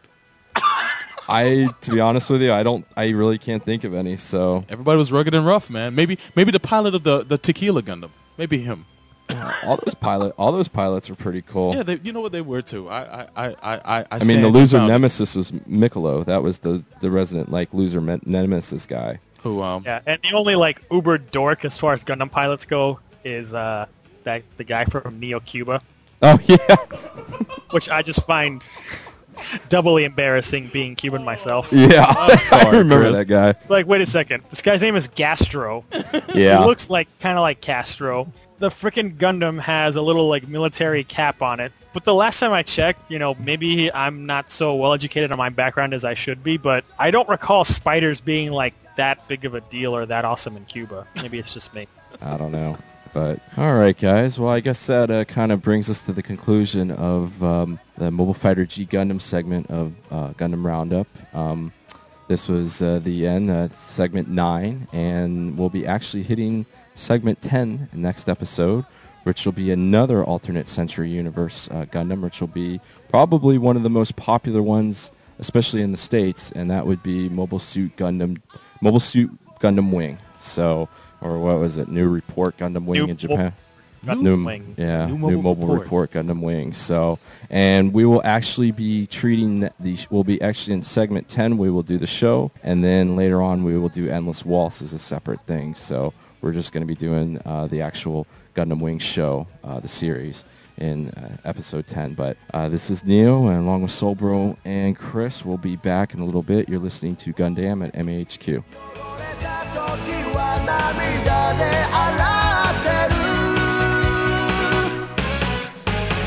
Jules, you give that fucking Nimrod $1,500 and I'll shoot him on general principle. No, Yolanda, he ain't gonna do a goddamn motherfucking thing. Bitch, shut the up! Striking out on finding your favorite manga, anime, or series merchandise nearby or online? Lost when it comes to finding pop music from Japan, Hong Kong, and other Asian markets? Well then, Florida Oriental Trading is here to help. If you live in the Central Florida area, head on over to the intersection of Colonial Drive and Mills Avenue near downtown Orlando. You'll find FOT right next to the CVS Pharmacy. For those who live abroad, find out more about our favorite store online at FloridaOrientalTrading.com or call them directly at area code 407-895-0650. FOT carries a large selection of merchandise such as art books, t-shirts, posters, wall scrolls, soundtracks, PVC figurines, models, and much, much more. Also, it's a great place to find imports of your favorite musical artists and the latest films from Japan, Hong Kong, and other Asian countries. Last but not least, Florida Oriental Trading is not only home to the best selection of anime on DVD in Central Florida, but there you'll find a wide variety of manga too. On top of that, all of their manga is always priced at 20% less than retail, daily. 20%? That's right, Frank. 20%. Florida Oriental Trading is open every day except Wednesdays from 10 a.m. to 7:30 p.m. Eastern Standard Time. You even find them open most holidays. So if you're local, stop on by and visit Quan and Debbie or give them a call at area code 407-895-0650 and give them the business. Tell them Gundam at MAHQ sent you. They blew up my car! They blew up my car! They blew up my car! Goddamn shame. They blew up my goddamn car and all you got to say is a goddamn shame? No car, no money, you're having a bad day. That's it! I'm through with you, man! I'm calling some of my fucking homies, I'm getting a loan, and I'm stepping the fuck off!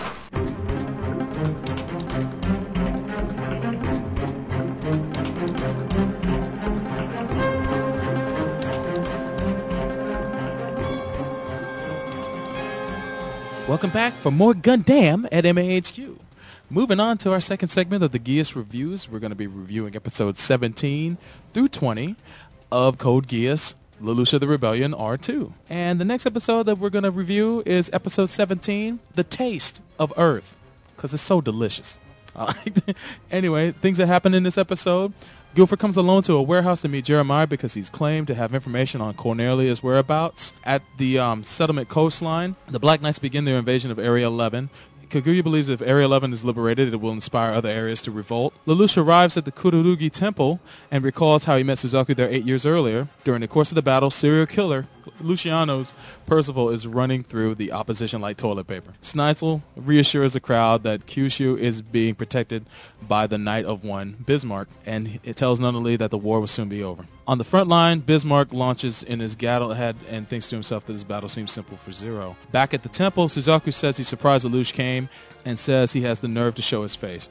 No matter what his old buddy has to say, Suzu finds his words impossible to believe after all the lies and betrayal Lelouch already has exhibited. Further twisting the knife, he adds that he's been lying to Nunnally as well, the one person he swore to never deceive. As the Ikaruga travels underwater, Asahina and Chiba express doubt in Zero, citing all the suspicious people around him like Rollo and Jeremiah, and past events that also seem suspect. Toto retorts, saying that they need Zero in order to achieve their goal of liberating Japan. In another room, Ogi's love for Valletta is tested, and one D-Heart reveals that they know about their past history and they are now holding the woman hostage. Suzaku finally confronts Lelouch about Euphemia's death and if he Geassed her or not. Not wanting to lie to him anymore, Lelouch answers all of his questions truthfully and without excuse. Suzaku promptly delivers responsibility of the deaths of Shirley and Euphemia unforgivingly to his former friend. Lelouch admits responsibility, but counters that Nunnally is still innocent. While in prison, Callan ponders who the real Lelouch is, just as Gina Weinberg comes to visit her. All the while on his knees, begging the Knight of Seven to protect Nunnally, Kurorugi pins Lelouch's head to the ground with his crushing foot. Lelouch retorts that he can't do anything to fix what has come between them, including the lives that he ruined with his lies. Lelouch says he has nothing else he can do, and Suzaku asks if he expects forgiveness for what he's done. He tells Lelouch he can apologize by saving the world with his evil intentions. Lelouch says that he can't create miracles and that Zero is only a tool to create lies. Asking why he cast Geass upon him, Suzaku says that the live-on Geass is a curse that runs in contrary to his beliefs. Lelouch explains that he did it to survive. Suzaku continues to grill Lelouch about his past actions and is reminded how he murdered his own father and joined the army. Despite Lelouch's answers, he still believes Lelouch is lying, but the only way to atone for his mountain of lies is to turn it into the truth. Lelouch asks how he can do that, and Suzaku tells him to end the war and make a peaceful world that everyone can live in. Suzaku offers his hand and says that for Nunnally's sake he'll join Lelouch again. Just as Lelouch is about to reach out and take Suzaku's hand, the Glassed Knights arrive and swarm the area, and Lelouch accuses Suzaku for planning this from the start, while Cannon congratulates Suzaku for a job well done. Lelouch believes that Suzaku intended to sell him out again and calls him a traitor. In the meantime, Guilford throws Lelouch into a truck, and on a video monitor, Schneisel says he's surprised that the murderous Zero was his little brother. However, he promises to intercede on Lelouch's behalf with Charles and maybe spare his life. Lelouch tucks on his collar, which triggers the Geass on Guilford that Lelouch placed earlier in the episode in the scene we didn't see. Instead of Jeremiah meeting him in the warehouse, it was actually Lelouch who took a preemptive strike and Geassed him just in case it was going to be a betrayal. Feeling that he must save his princess, Guilford uses his Vincent lance to slice the roof off the truck and rescue Lelouch, who he sees as Cornelia. Lelouch says goodbye to his first and last friend. Back at home base, Schneisel asks Suzaku who he really is and if he intends to prolong this chain of tragedy. At the Tokyo settlement, Lelouch activates his Giffen disturbers mounted on the trains, which makes the entire settlement go dark, and on top of that, the Ikaruga surfaces from the water and heads for the settlement. Elsewhere, Rolla prepares to infiltrate the government building and rescue Nunnally, and Suzaku wonders if he has to pilot the Lancelot and use the flare bomb on Lelouch. After all of that, what were you guys' thoughts on this episode? Well, you you finally get what you've been waiting for the whole time, actual face-to-face, the actual face-to-face argument and kind of, airing of the clearing of the air between, Suzaku and Lelouch. And they bring up a lot of old stuff from like season 1 too that I had to skip over, but yeah, it gets deep. Yeah, I mean, it's just like anything when, friendships are betrayed and then you have to, you try one last time to kind of, get them better. But, once again, we saw that Lelouch, the previous episode, was kind of, shown up by Charles and, not able to do anything. Here we have, Lelouch. We think he's captured. But, once again, he's one step ahead of Britannia doing the whole, I am Cornelia Geass on Guilford. And, so we can definitely see that everything's going to kind of get going here. And, Schneisel, I don't think it was that big of a surprise to him that Lelouch was Zero. I think he always knew from when they played chess back a few episodes ago. But once again, setting it all up, a lot of things hitting full steam, and definitely sees that we're kind of getting a build up here, and I'm wondering what's going to kind of happen next. But Chris, some of your thoughts? A couple of things. Obviously, there's a lot going on in this episode. Like I mentioned last time, we see how desperate Lelouch is, and now he's literally on his knees trying to, beg Suzaku to save Nunnally. And of course, Suzaku, he uses it as a chance to air his grievances, and of course, it just happens to be ruined, right when it's going to work by Cannon and Schneisel. So it was good that Lelouch had planned for this eventuality. And one thing that kind of annoyed me in this couple of strings of episodes was that we had, a while back, literally a cliffhanger with Ogi and Valletta, which is completely glossed over, and suddenly now Diethard is blackmailing Ogi. Yeah. So there's some missing stuff going on there. I mean, obviously Diethard is blackmailing him, but how did you get from the two of them falling off of this cliff into a river to suddenly now Diethard is blackmailing him. So that kind of annoyed me there. Yeah. That was just sort of totally glossed over. Mm-hmm. But otherwise, another great episode, and obviously leading up to a lot of big stuff that's going to happen now that we have the Black Knights attacking Japan to reclaim it. Maybe they'll cover the whole Valletta Ogi thing in one of the shorts involved on one of the DVDs, because it is a plot hole. I mean, what the heck happened? I mean, Ogi even got stabbed in the previous episode, and now he's looking like he never took damage at all. And he fell off a cliff. It's like, oh my God, how did they survive? In a literal cliffhanger. Yeah, no kidding. Literal, figuratively and literally on this one. Yeah, exactly. So, but I guess any other thoughts, guys? No, awesome episode. I guess that's going to bring us to episode 18, the Second Decisive Battle of Tokyo, or the day that Canadian Pedo Bear died, or actually cried.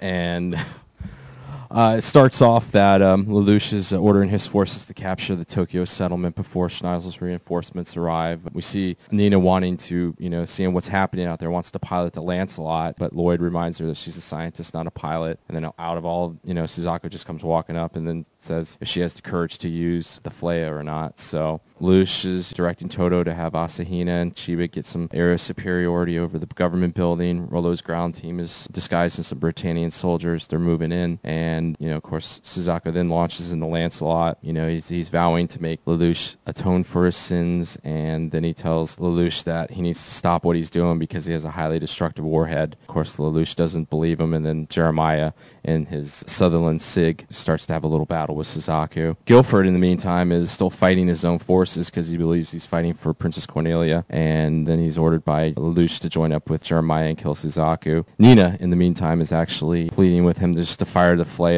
Then Lelouch fires some of his cannons at Suzaku. He dodges them, and then he's caught by Jeremiah. Inside the government building, we see that Rollo's team is climbing up the stairs, and Lelouch is thinking that once Nunnally's safe, he won't need Rollo, and he can go ahead and just get rid of him. We see that Miss Romeyer is actually telling Nunnally that they need to leave, but, she doesn't want to leave, Nunnally that is. And that, Romeyer saying, we have to, but this is orders from Schneisel. Chiba is almost killed by one of the Glaston Knights, and, Asahina saves her at the last second. Guilford is just destroying Vincent's left and right, and then, Lelouch is fighting Gino, and Suzaku is fighting Jeremiah at the same time, so we got kind of one of those multiple aerial dogfighting battles there. Nunnally is loaded on a shuttle, and Romeyer says that she wants to have Callan executed. Then the executor of Callan is then killed by Sayako, who frees Callan and then takes her to her modified Gurin. And then we see Anya joins the fight. She has a Geas reaction when she touches Lelouch, and she falls away. Then we find out that Charles' flagship's on the way, and Schneisel's kind of surprised because he never thought Charles would come to Area 11 because he doesn't care about reality or the present day. We see that Callan is in the modified Gurin. She's fighting Luciano, and he's telling her that killing people is everyday crime, but killing them on the battlefield makes him a hero. Then she grabs hold of him and uses that radiation hand of hers to pretty much blow him up. Heck yes. So that guy had pretty short screen time there. Toto's actually preparing to attack Schneisel's fleet. Asahina then calls in with Kinoshito's testimony and says that Zero can't be trusted, and they're going to go get Rollo in the government building. And meantime, on the Ikaruga, Cornelia's got some, I don't know why does nobody ever check people in anime to see if they have anything on them, but she used these little micro explosives to get out of her detention cell, and then Ogi's wondering if it's Valletta who's trying to escape. Then she distracted everyone with her boobs. That's right. Yeah, well. That's a great tactic. Yeah, exactly. We see that Nunnally's shuttle is preparing to escape. Then we see that Callan, while fighting Suzaku's going in for a kill and blow. And then Suzaku's live-on Geas kicks in, and he dodges Callan's attack. And then he fires a Flea, which sets off a pretty big explosion. And we see the shockwave expands, consumes the government building, and pretty much everything around it. Then we see Guilford still thinking that Lelouch is Princess Cornelia. He's pushing Lelouch away so he doesn't get caught up in... He seems to die, or does he? Then we see later that Lelouch calls up Rollo, and Rollo asks him, he wants to speak with Nunnally. Rollo says that she's dead. Lelouch calls him a liar, and then we see kind of the extent of the damage from the Flea kind of fiend on this. So, thoughts on this episode, guys? Man, They raised the whole settlement. If the settlement didn't take enough damage before, this is kind of permanent. But no, I mean, that cliffhanger was excellent. I mean, you can see it coming a mile away, but to see how he reacted when he found out that Nunnally died, and of course we see more of it in the next episode. But you know, it was something we've been waiting for and even speculating in the show, and it's still an action-packed episode that I love to death. It's one of my favorites in the series. But yeah, outstanding this whole episode, especially my girl's escape. That's right, Cornelia. That chick is so gangster. But Chris, what were your thoughts? Very fast-paced episode. A lot of stuff going on. Good old vampire gets his due and gets killed like the punk that he is. Yeah. I was sad for his ladies. Oh, the Valkyrie team. Oh man. Yeah, sucks for them. Those little kind of sluttily dressed girls who got like a second of screen time. Yeah. One of whom actually turns out to be the sister of one of the guys from season 1. Oh wow. Oh really? Yeah. Huh. And otherwise, just very high tension episode, and obviously big finale with Lelouch is Liv Command causing Suzaku to set off that flare and pretty much destroy most of the Tokyo settlement. So you're going to go out with a bang, and that's certainly the way to do it. Yes, sir. Pretty much. Yeah, it was definitely one of those, it was kind of the culmination of what we've been building up with for the last couple of episodes here. Even though there was a lot of things in these, probably the previous 2, 3, 4 episodes, this is where pretty much all that stuff kind of, hits the crescendo at the end here. And, some pretty good air battles, some definitely, a lot of good fighting there. We see that the Black Knights are definitely not trusting, Lelouch now after Kenneth Shito's testimony, his little thing that he told about him. So, kind of one of those things you kind of saw. I mean, when you finally at the end of the episode, you're like, huh. I kind of figured Nunnally, it's because it kind of built towards it from the beginning, and once you have these big, massive super weapons, they always get indiscriminately used. Yep. And but I do have to say the one thing I do like about it is that when they killed Nunnally, I like that she was caught up in she was collateral with a whole bunch of other people. Yeah. It was a good way of getting away from the old anime staple of she's the only person that gets killed, and her body gets delivered to Lelouch, and she's like, Lelouch, and all this other stuff. But the biggest irony is that it's the Liv Gears casted on Suzaku, which brought about her death.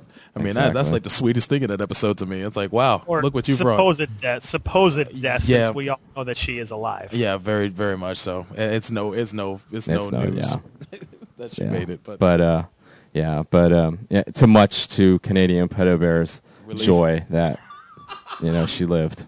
So because the Nunnally's death there for a week kind of replaced Suzaku did it on Mecha Talk.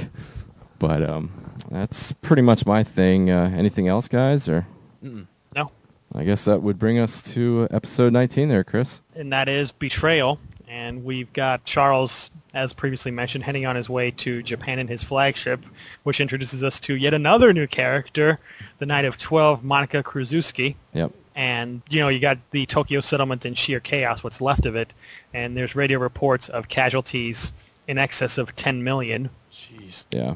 Which is pretty high. Lelouch, basically, he's losing it, and he's telling everybody to find Nunnally, but they're ignoring him, Toto and all these other people. Cornelia's about to escape, but a Britannian envoy craft lands on the Ikaruga, and big surprise, it's Schneisel. We got Lelouch basically goes in his room, and he goes nuts when he sees Rollo with the cell phone heart strap that he wanted to give to Nunnally, and he basically tells Rollo, you're a piece of crap, I hate you, I tried a bunch of times to kill you, and you just won't die, and you're just a cheap imposter for my sister, and I never want to see you again. Damn right. So while Lelouch is stewing in his room, not doing anything, Diethard and Toto and all of these people are meeting with Schneisel and Cornelia and Cannon, throughout the course of the conversation, make the comment of, that Schneisel talks like he knows Zero personally. And then Schneisel says, yeah, I kind of do because he's my little brother Lelouch. So at first they don't really believe him, but then he's like, well, yeah, he's my brother, and he used this power called Geas, and they don't believe that either, but then Ogi walks in, sells them out completely, and says, yeah, it's all true. Ugh. Ogi basically says that Lelouch has been using them all as pawns. Diethard is saying, well, yeah, but he's gotten us all these miracles and everything. Schneisel plays an out-of-context tape of Lelouch admitting to using Euphemia and the massacre to control the Japanese, which obviously he said to Suzaku, but that's not what he really meant because he was covering up that he geased Euphemia by accident. And Suzaku knew it, but obviously you don't know that hearing this clip out of context. So now the Black Knights are totally against him. Colin takes Lelouch down to the hangar, and as they're sort of talking, she realizes that Lelouch has kind of lost everything now, including Nunnally. And as soon as they get to the hangar, all of the Black Knights are there holding guns, and they're ready to kill Lelouch. But just then, as they're about to, Rollo sweeps in with the Shinkiro and rescues Lelouch. And Lelouch basically is saying, why are you trying to save me, and yada yada, and Rollo is spamming his Geas to freeze everybody's minds everywhere on a massive scale. They manage to get away, but they land somewhere, and Rollo basically is dying because, as was previously revealed, every time he uses his Geas, his heart stops. Yeah. So using it so much, he's basically just worn out his heart, and he sort of has this emotional scene where he tells Lelouch that, before he was everyone's pawns his whole life, but now he finally got to do something as a human, and then he dies. So Lelouch buries him, and then he realizes that he still has one thing to live for, that is to take down Charles. And that's the end of that episode. So comments, gentlemen? Well, I guess... it's kind of a roller coaster. We see, Lelouch is getting ripped apart again with, thinking that his sister's been killed in this whole situation. And it is kind of nice for once to really see, the one thing I've always liked about Lelouch in this whole show is that whenever he's gotten kind of, maybe I guess you would say kind of whiny or a little emotional, it was for a reason. Like he wasn't just pissy just to be pissy. He, of course your sister was killed right in front of you, and there's nothing you could do about it, especially, for somebody like him that's got all the power in the world. It was actually interesting to finally see the true colors of the Black Knights come out. I mean, I guess, that's what you kind of get after a while dealing with, kind of thugs and, rebels like it is anyways. And, it was kind of interesting that, people like Diethard and all that were kind of defending him in the fact that, Black Knights quickly forgot that they would not even be where they're at without Lelouch. And, but once again, a definite roller coaster ride. And, finally seeing that in some ways for all the horrible things that Rollo did, he did kind of redeem himself in the end. And, he knew that no matter what, he was always going to just be a tool to people. And, with this little last act of kindness that he did, that he was actually for once able to, live like a regular human would. So, but, definitely a great follow-up from the previous episode, and, masterful way of seeing how Schneisel is pretty manipulative himself, even without a Geas. But, Solver? Well, I mean, I can't fault the Black Knights for being, having the disposition that they have. I mean, granted, Lelouch did make miracles happen, at least, before the curtain is, drawn back. I'll put it to you in this aspect. Yeah. Ask any military commander. Yeah. The things that they don't tell their guys. Okay. That they don't need to know. Okay, but see, the problem is they found out. Right. And Lelouch long ago sacrificed his humanity to get what he wanted, to in order to pull off what he wanted. Now, it is seen that the Black Knights look like ingrates, and then to some degree they did. But you got to think about it. These guys lost comrades to friendly fire that was intentionally done by Lelouch. These weren't accidents. And when they found out it wasn't, like Toto lost, or like so they think.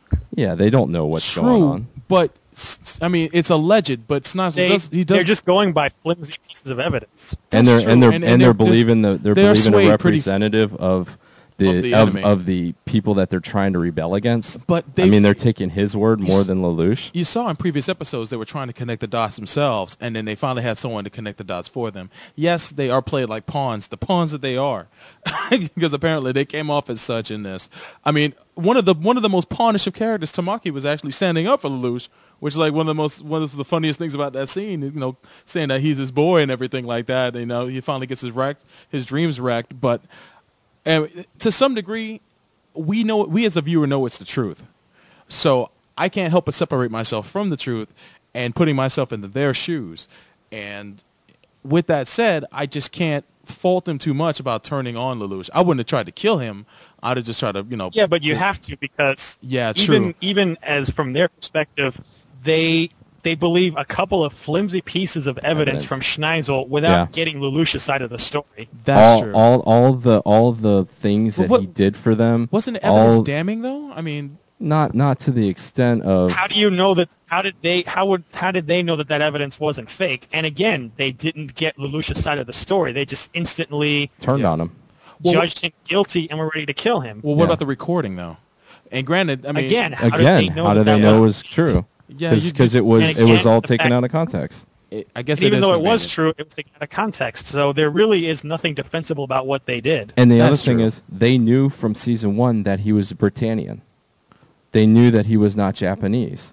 They may not have known that he was a Britannian, but they knew that he was not Japanese. Well, so right there, they had no problem with it. Well, damn it, the defense. They had. I mean, they were. I mean, if you really look at it, they were ingrates. I mean, like Chris said, they believe the son of the emperor of the country that they're fighting, giving them a little 5-second snippet of audio, saying something that could be easily misconstrued, and then turning on him completely. The guy that organized them. Got him this, got him that. They won battles. Okay, maybe they lost some friends, but they don't know. They don't know what people that he betrayed and what he didn't. So, but yeah, I mean, were they in a position to deliberate it with the fact that he had a Geass that could take over your mind? I mean, they started to wonder if it, once they again, were already tampered. You need both sides of the story. And they were once again they were ingrates. I mean, they just completely flipped sides just because of what one guy said, who's the son of, the emperor of the country that they're rebelling against. So and Ogi forgot rule number 1. Yeah, bros before hoes. Exactly. Because that's why he did it. Damn. Then I've been thoroughly shut up. Yeah. Yes. So if there's no more comments on that, we know you're a good guy, Soul Bro, but on this one you're wrong. I'm dead wrong. Yes.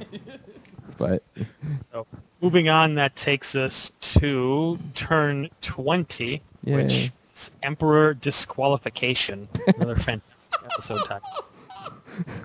We start off with Suzaku. He's sort of there in the crater of Fleya, and he runs into Nina, and she just sort of has this really dumb Metal Gear fires nukes moment. Yes. You mean Fleya's bad? I didn't know that.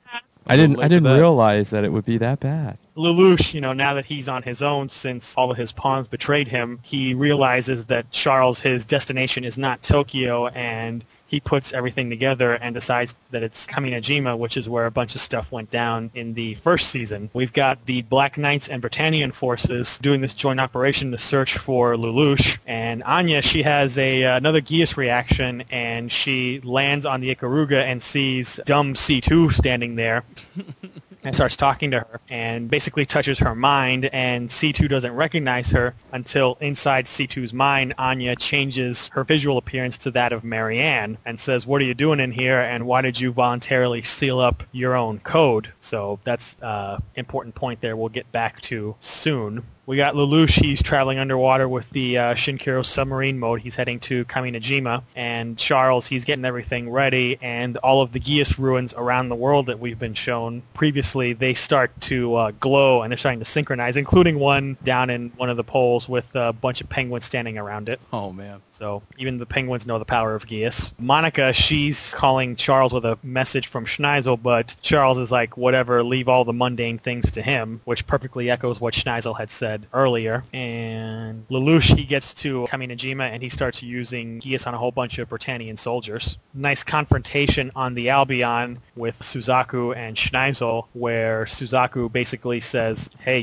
can you make me the Knight of One? And Lloyd basically says, well, that's treason because only the Emperor can make someone the Knight of One. And Schneisel just kind of plays along and says, well, I guess that's what we'll have to do then if I become the Emperor. So now you've got Suzaku, he's sort of out for blood because after the whole detonation of Fleya, he's realized that everything he's been doing has been wrong up to now, and that it's the results that matter, not the methods. Yeah. Suzaku, he goes down to the island, and he's cutting down all of these Geass Order survivors who are hanging out with Charles. He encounters Bismarck, who busts out a big giant sword and says, well, you're not the only one who knows about Geass, and we see his stitched-up eye start to glow.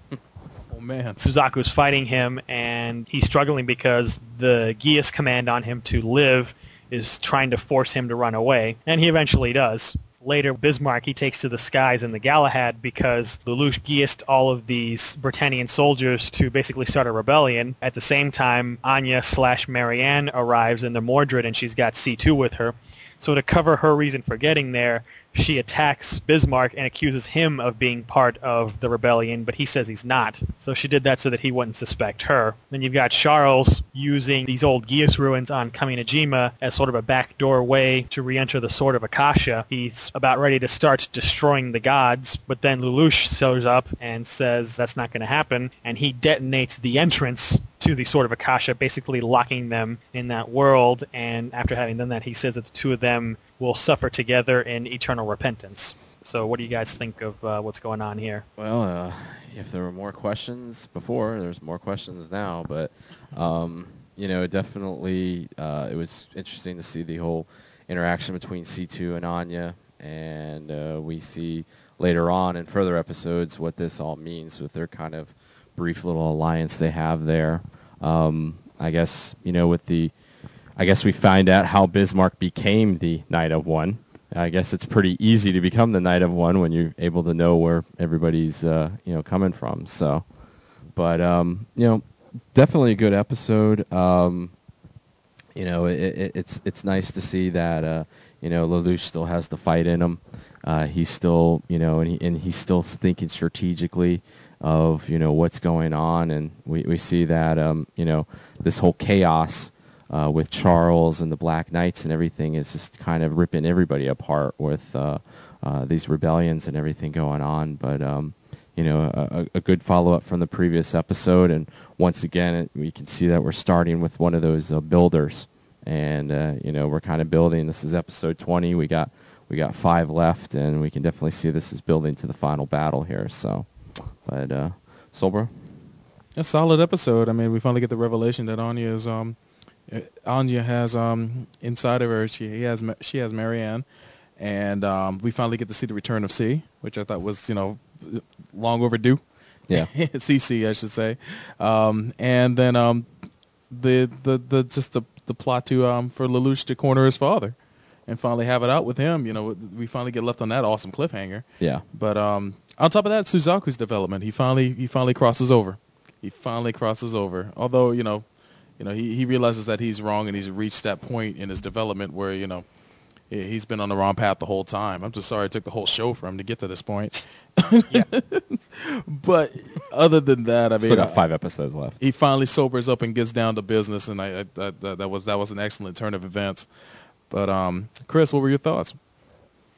Another, sort of like high-tension, action-packed episode. We find out, the whole mystery of Anya's lost memories is that pretty much Marianne pulled a Spock on her. Yeah. And it's kind of hiding out inside her brain. Oh, boy. So that sort of settles that question. We got, Suzaku finally stepping forward and abandoning his stupid you can't use the incorrect methods argument. Oh, God, thank God. We got Schneisel stepping forward, and based on what Cannon thinks to himself when this happens, it seems that Schneisel had been planning to do this for a while, but I guess now took this opportunity. And that, of course, leads to Gino being locked up.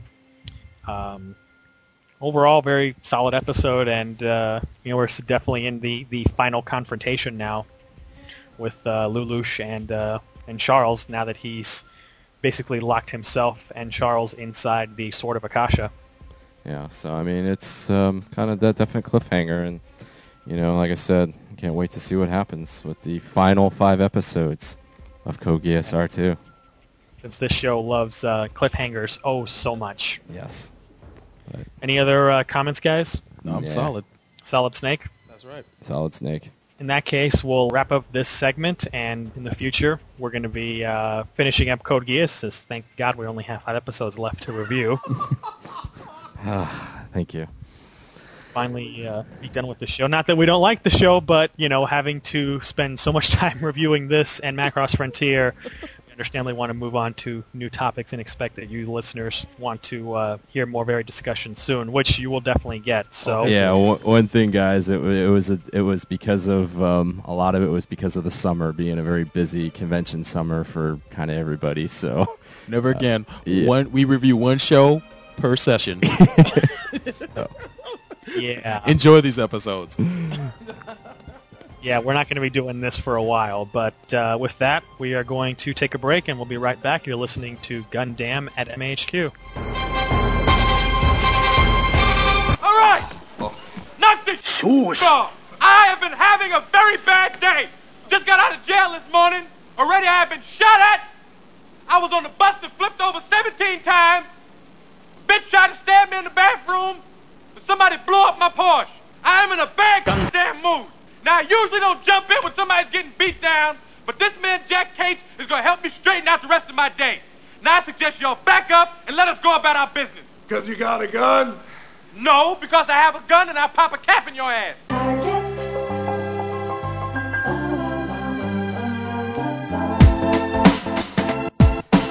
Next on Level 9. This is funny. Maybe we should pull up the quote. You might want to pull up the quote, but it's like, Metal Gear Solid 4 is a great game except for the story. What? WTF? Yeah. For real. It's like, wait a minute. It's like, what the Hey! That's, yeah. That granted, even I'll admit that when you play that game, that you'll be... I mean, there's a whole lot of story.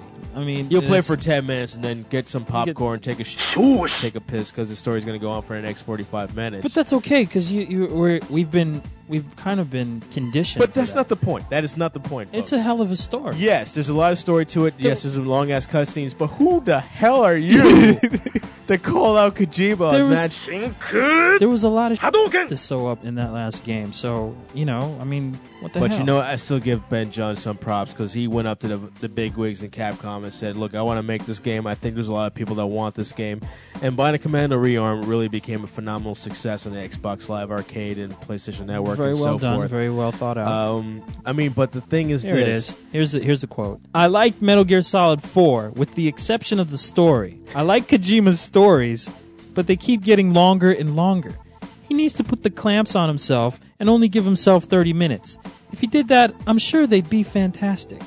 You're sure they'd be fantastic? I'm sorry, dude. As much I think as you're cool, you do know now that your 3D version of Bionic Commando must be a phenomenal, greatest game ever made to make a comment like that. That game better do my taxes when it comes out. That is a game. Wu-Tang. Next. I said next. Damn it, this is not the DMV, all right? Move it along.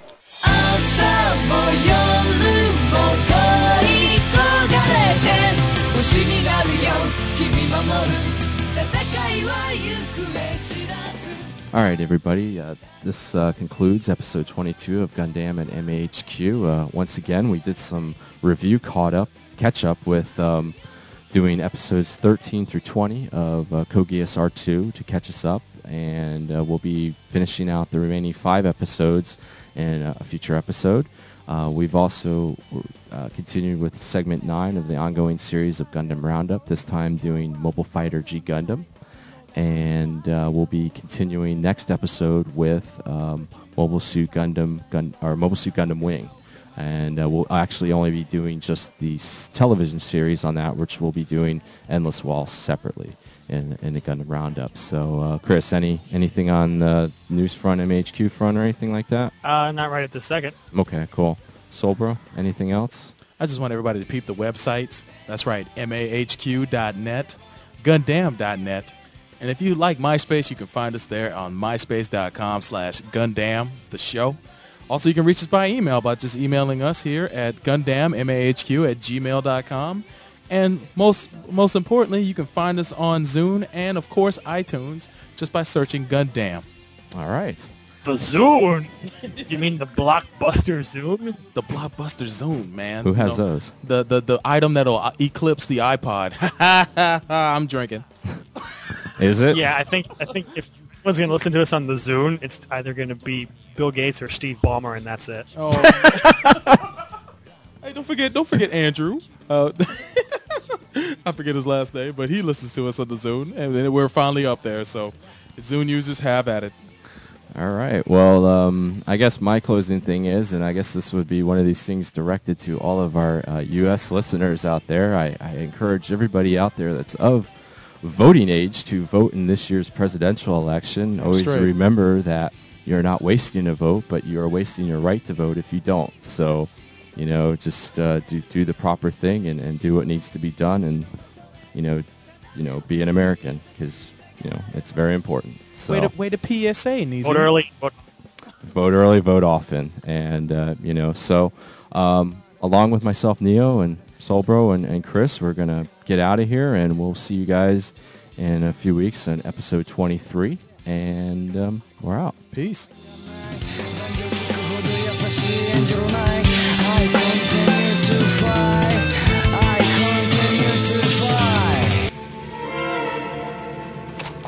I swear, I swear, Suzaku, so help me. I will one day obliterate Britannia! Gundam at MHQ is a Shinjuku station, an MHQ production. Where you from? You mixed up? He's like, I'm mixed, man. I'm mixed up.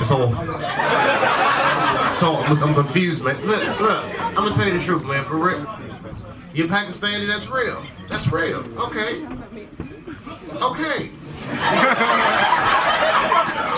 That's the start. What's the rest of you?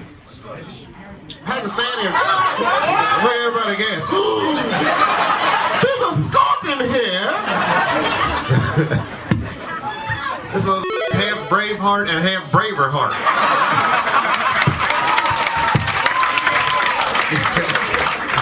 I'm half Pakistani, half Scotch. Hey man, look, my mother is half white. How about that? I'm what you call the new Americans, because my dad is all black and my mom is half white, which makes me 75%. That's right, that's the new Americans, and my wife is Filipino. And so my kids is Puerto Rican somehow. You understand? The whole world is getting mixed up. That's how it's going to be. In a little while, we all just going to be beige. Take a look at these black folks. We might be the last generation, right? We're all mixing up. It's all good. It'll be one world soon. You know what? I say a lot of racist jokes, and my mouth says racist things, but my penis is a humanitarian.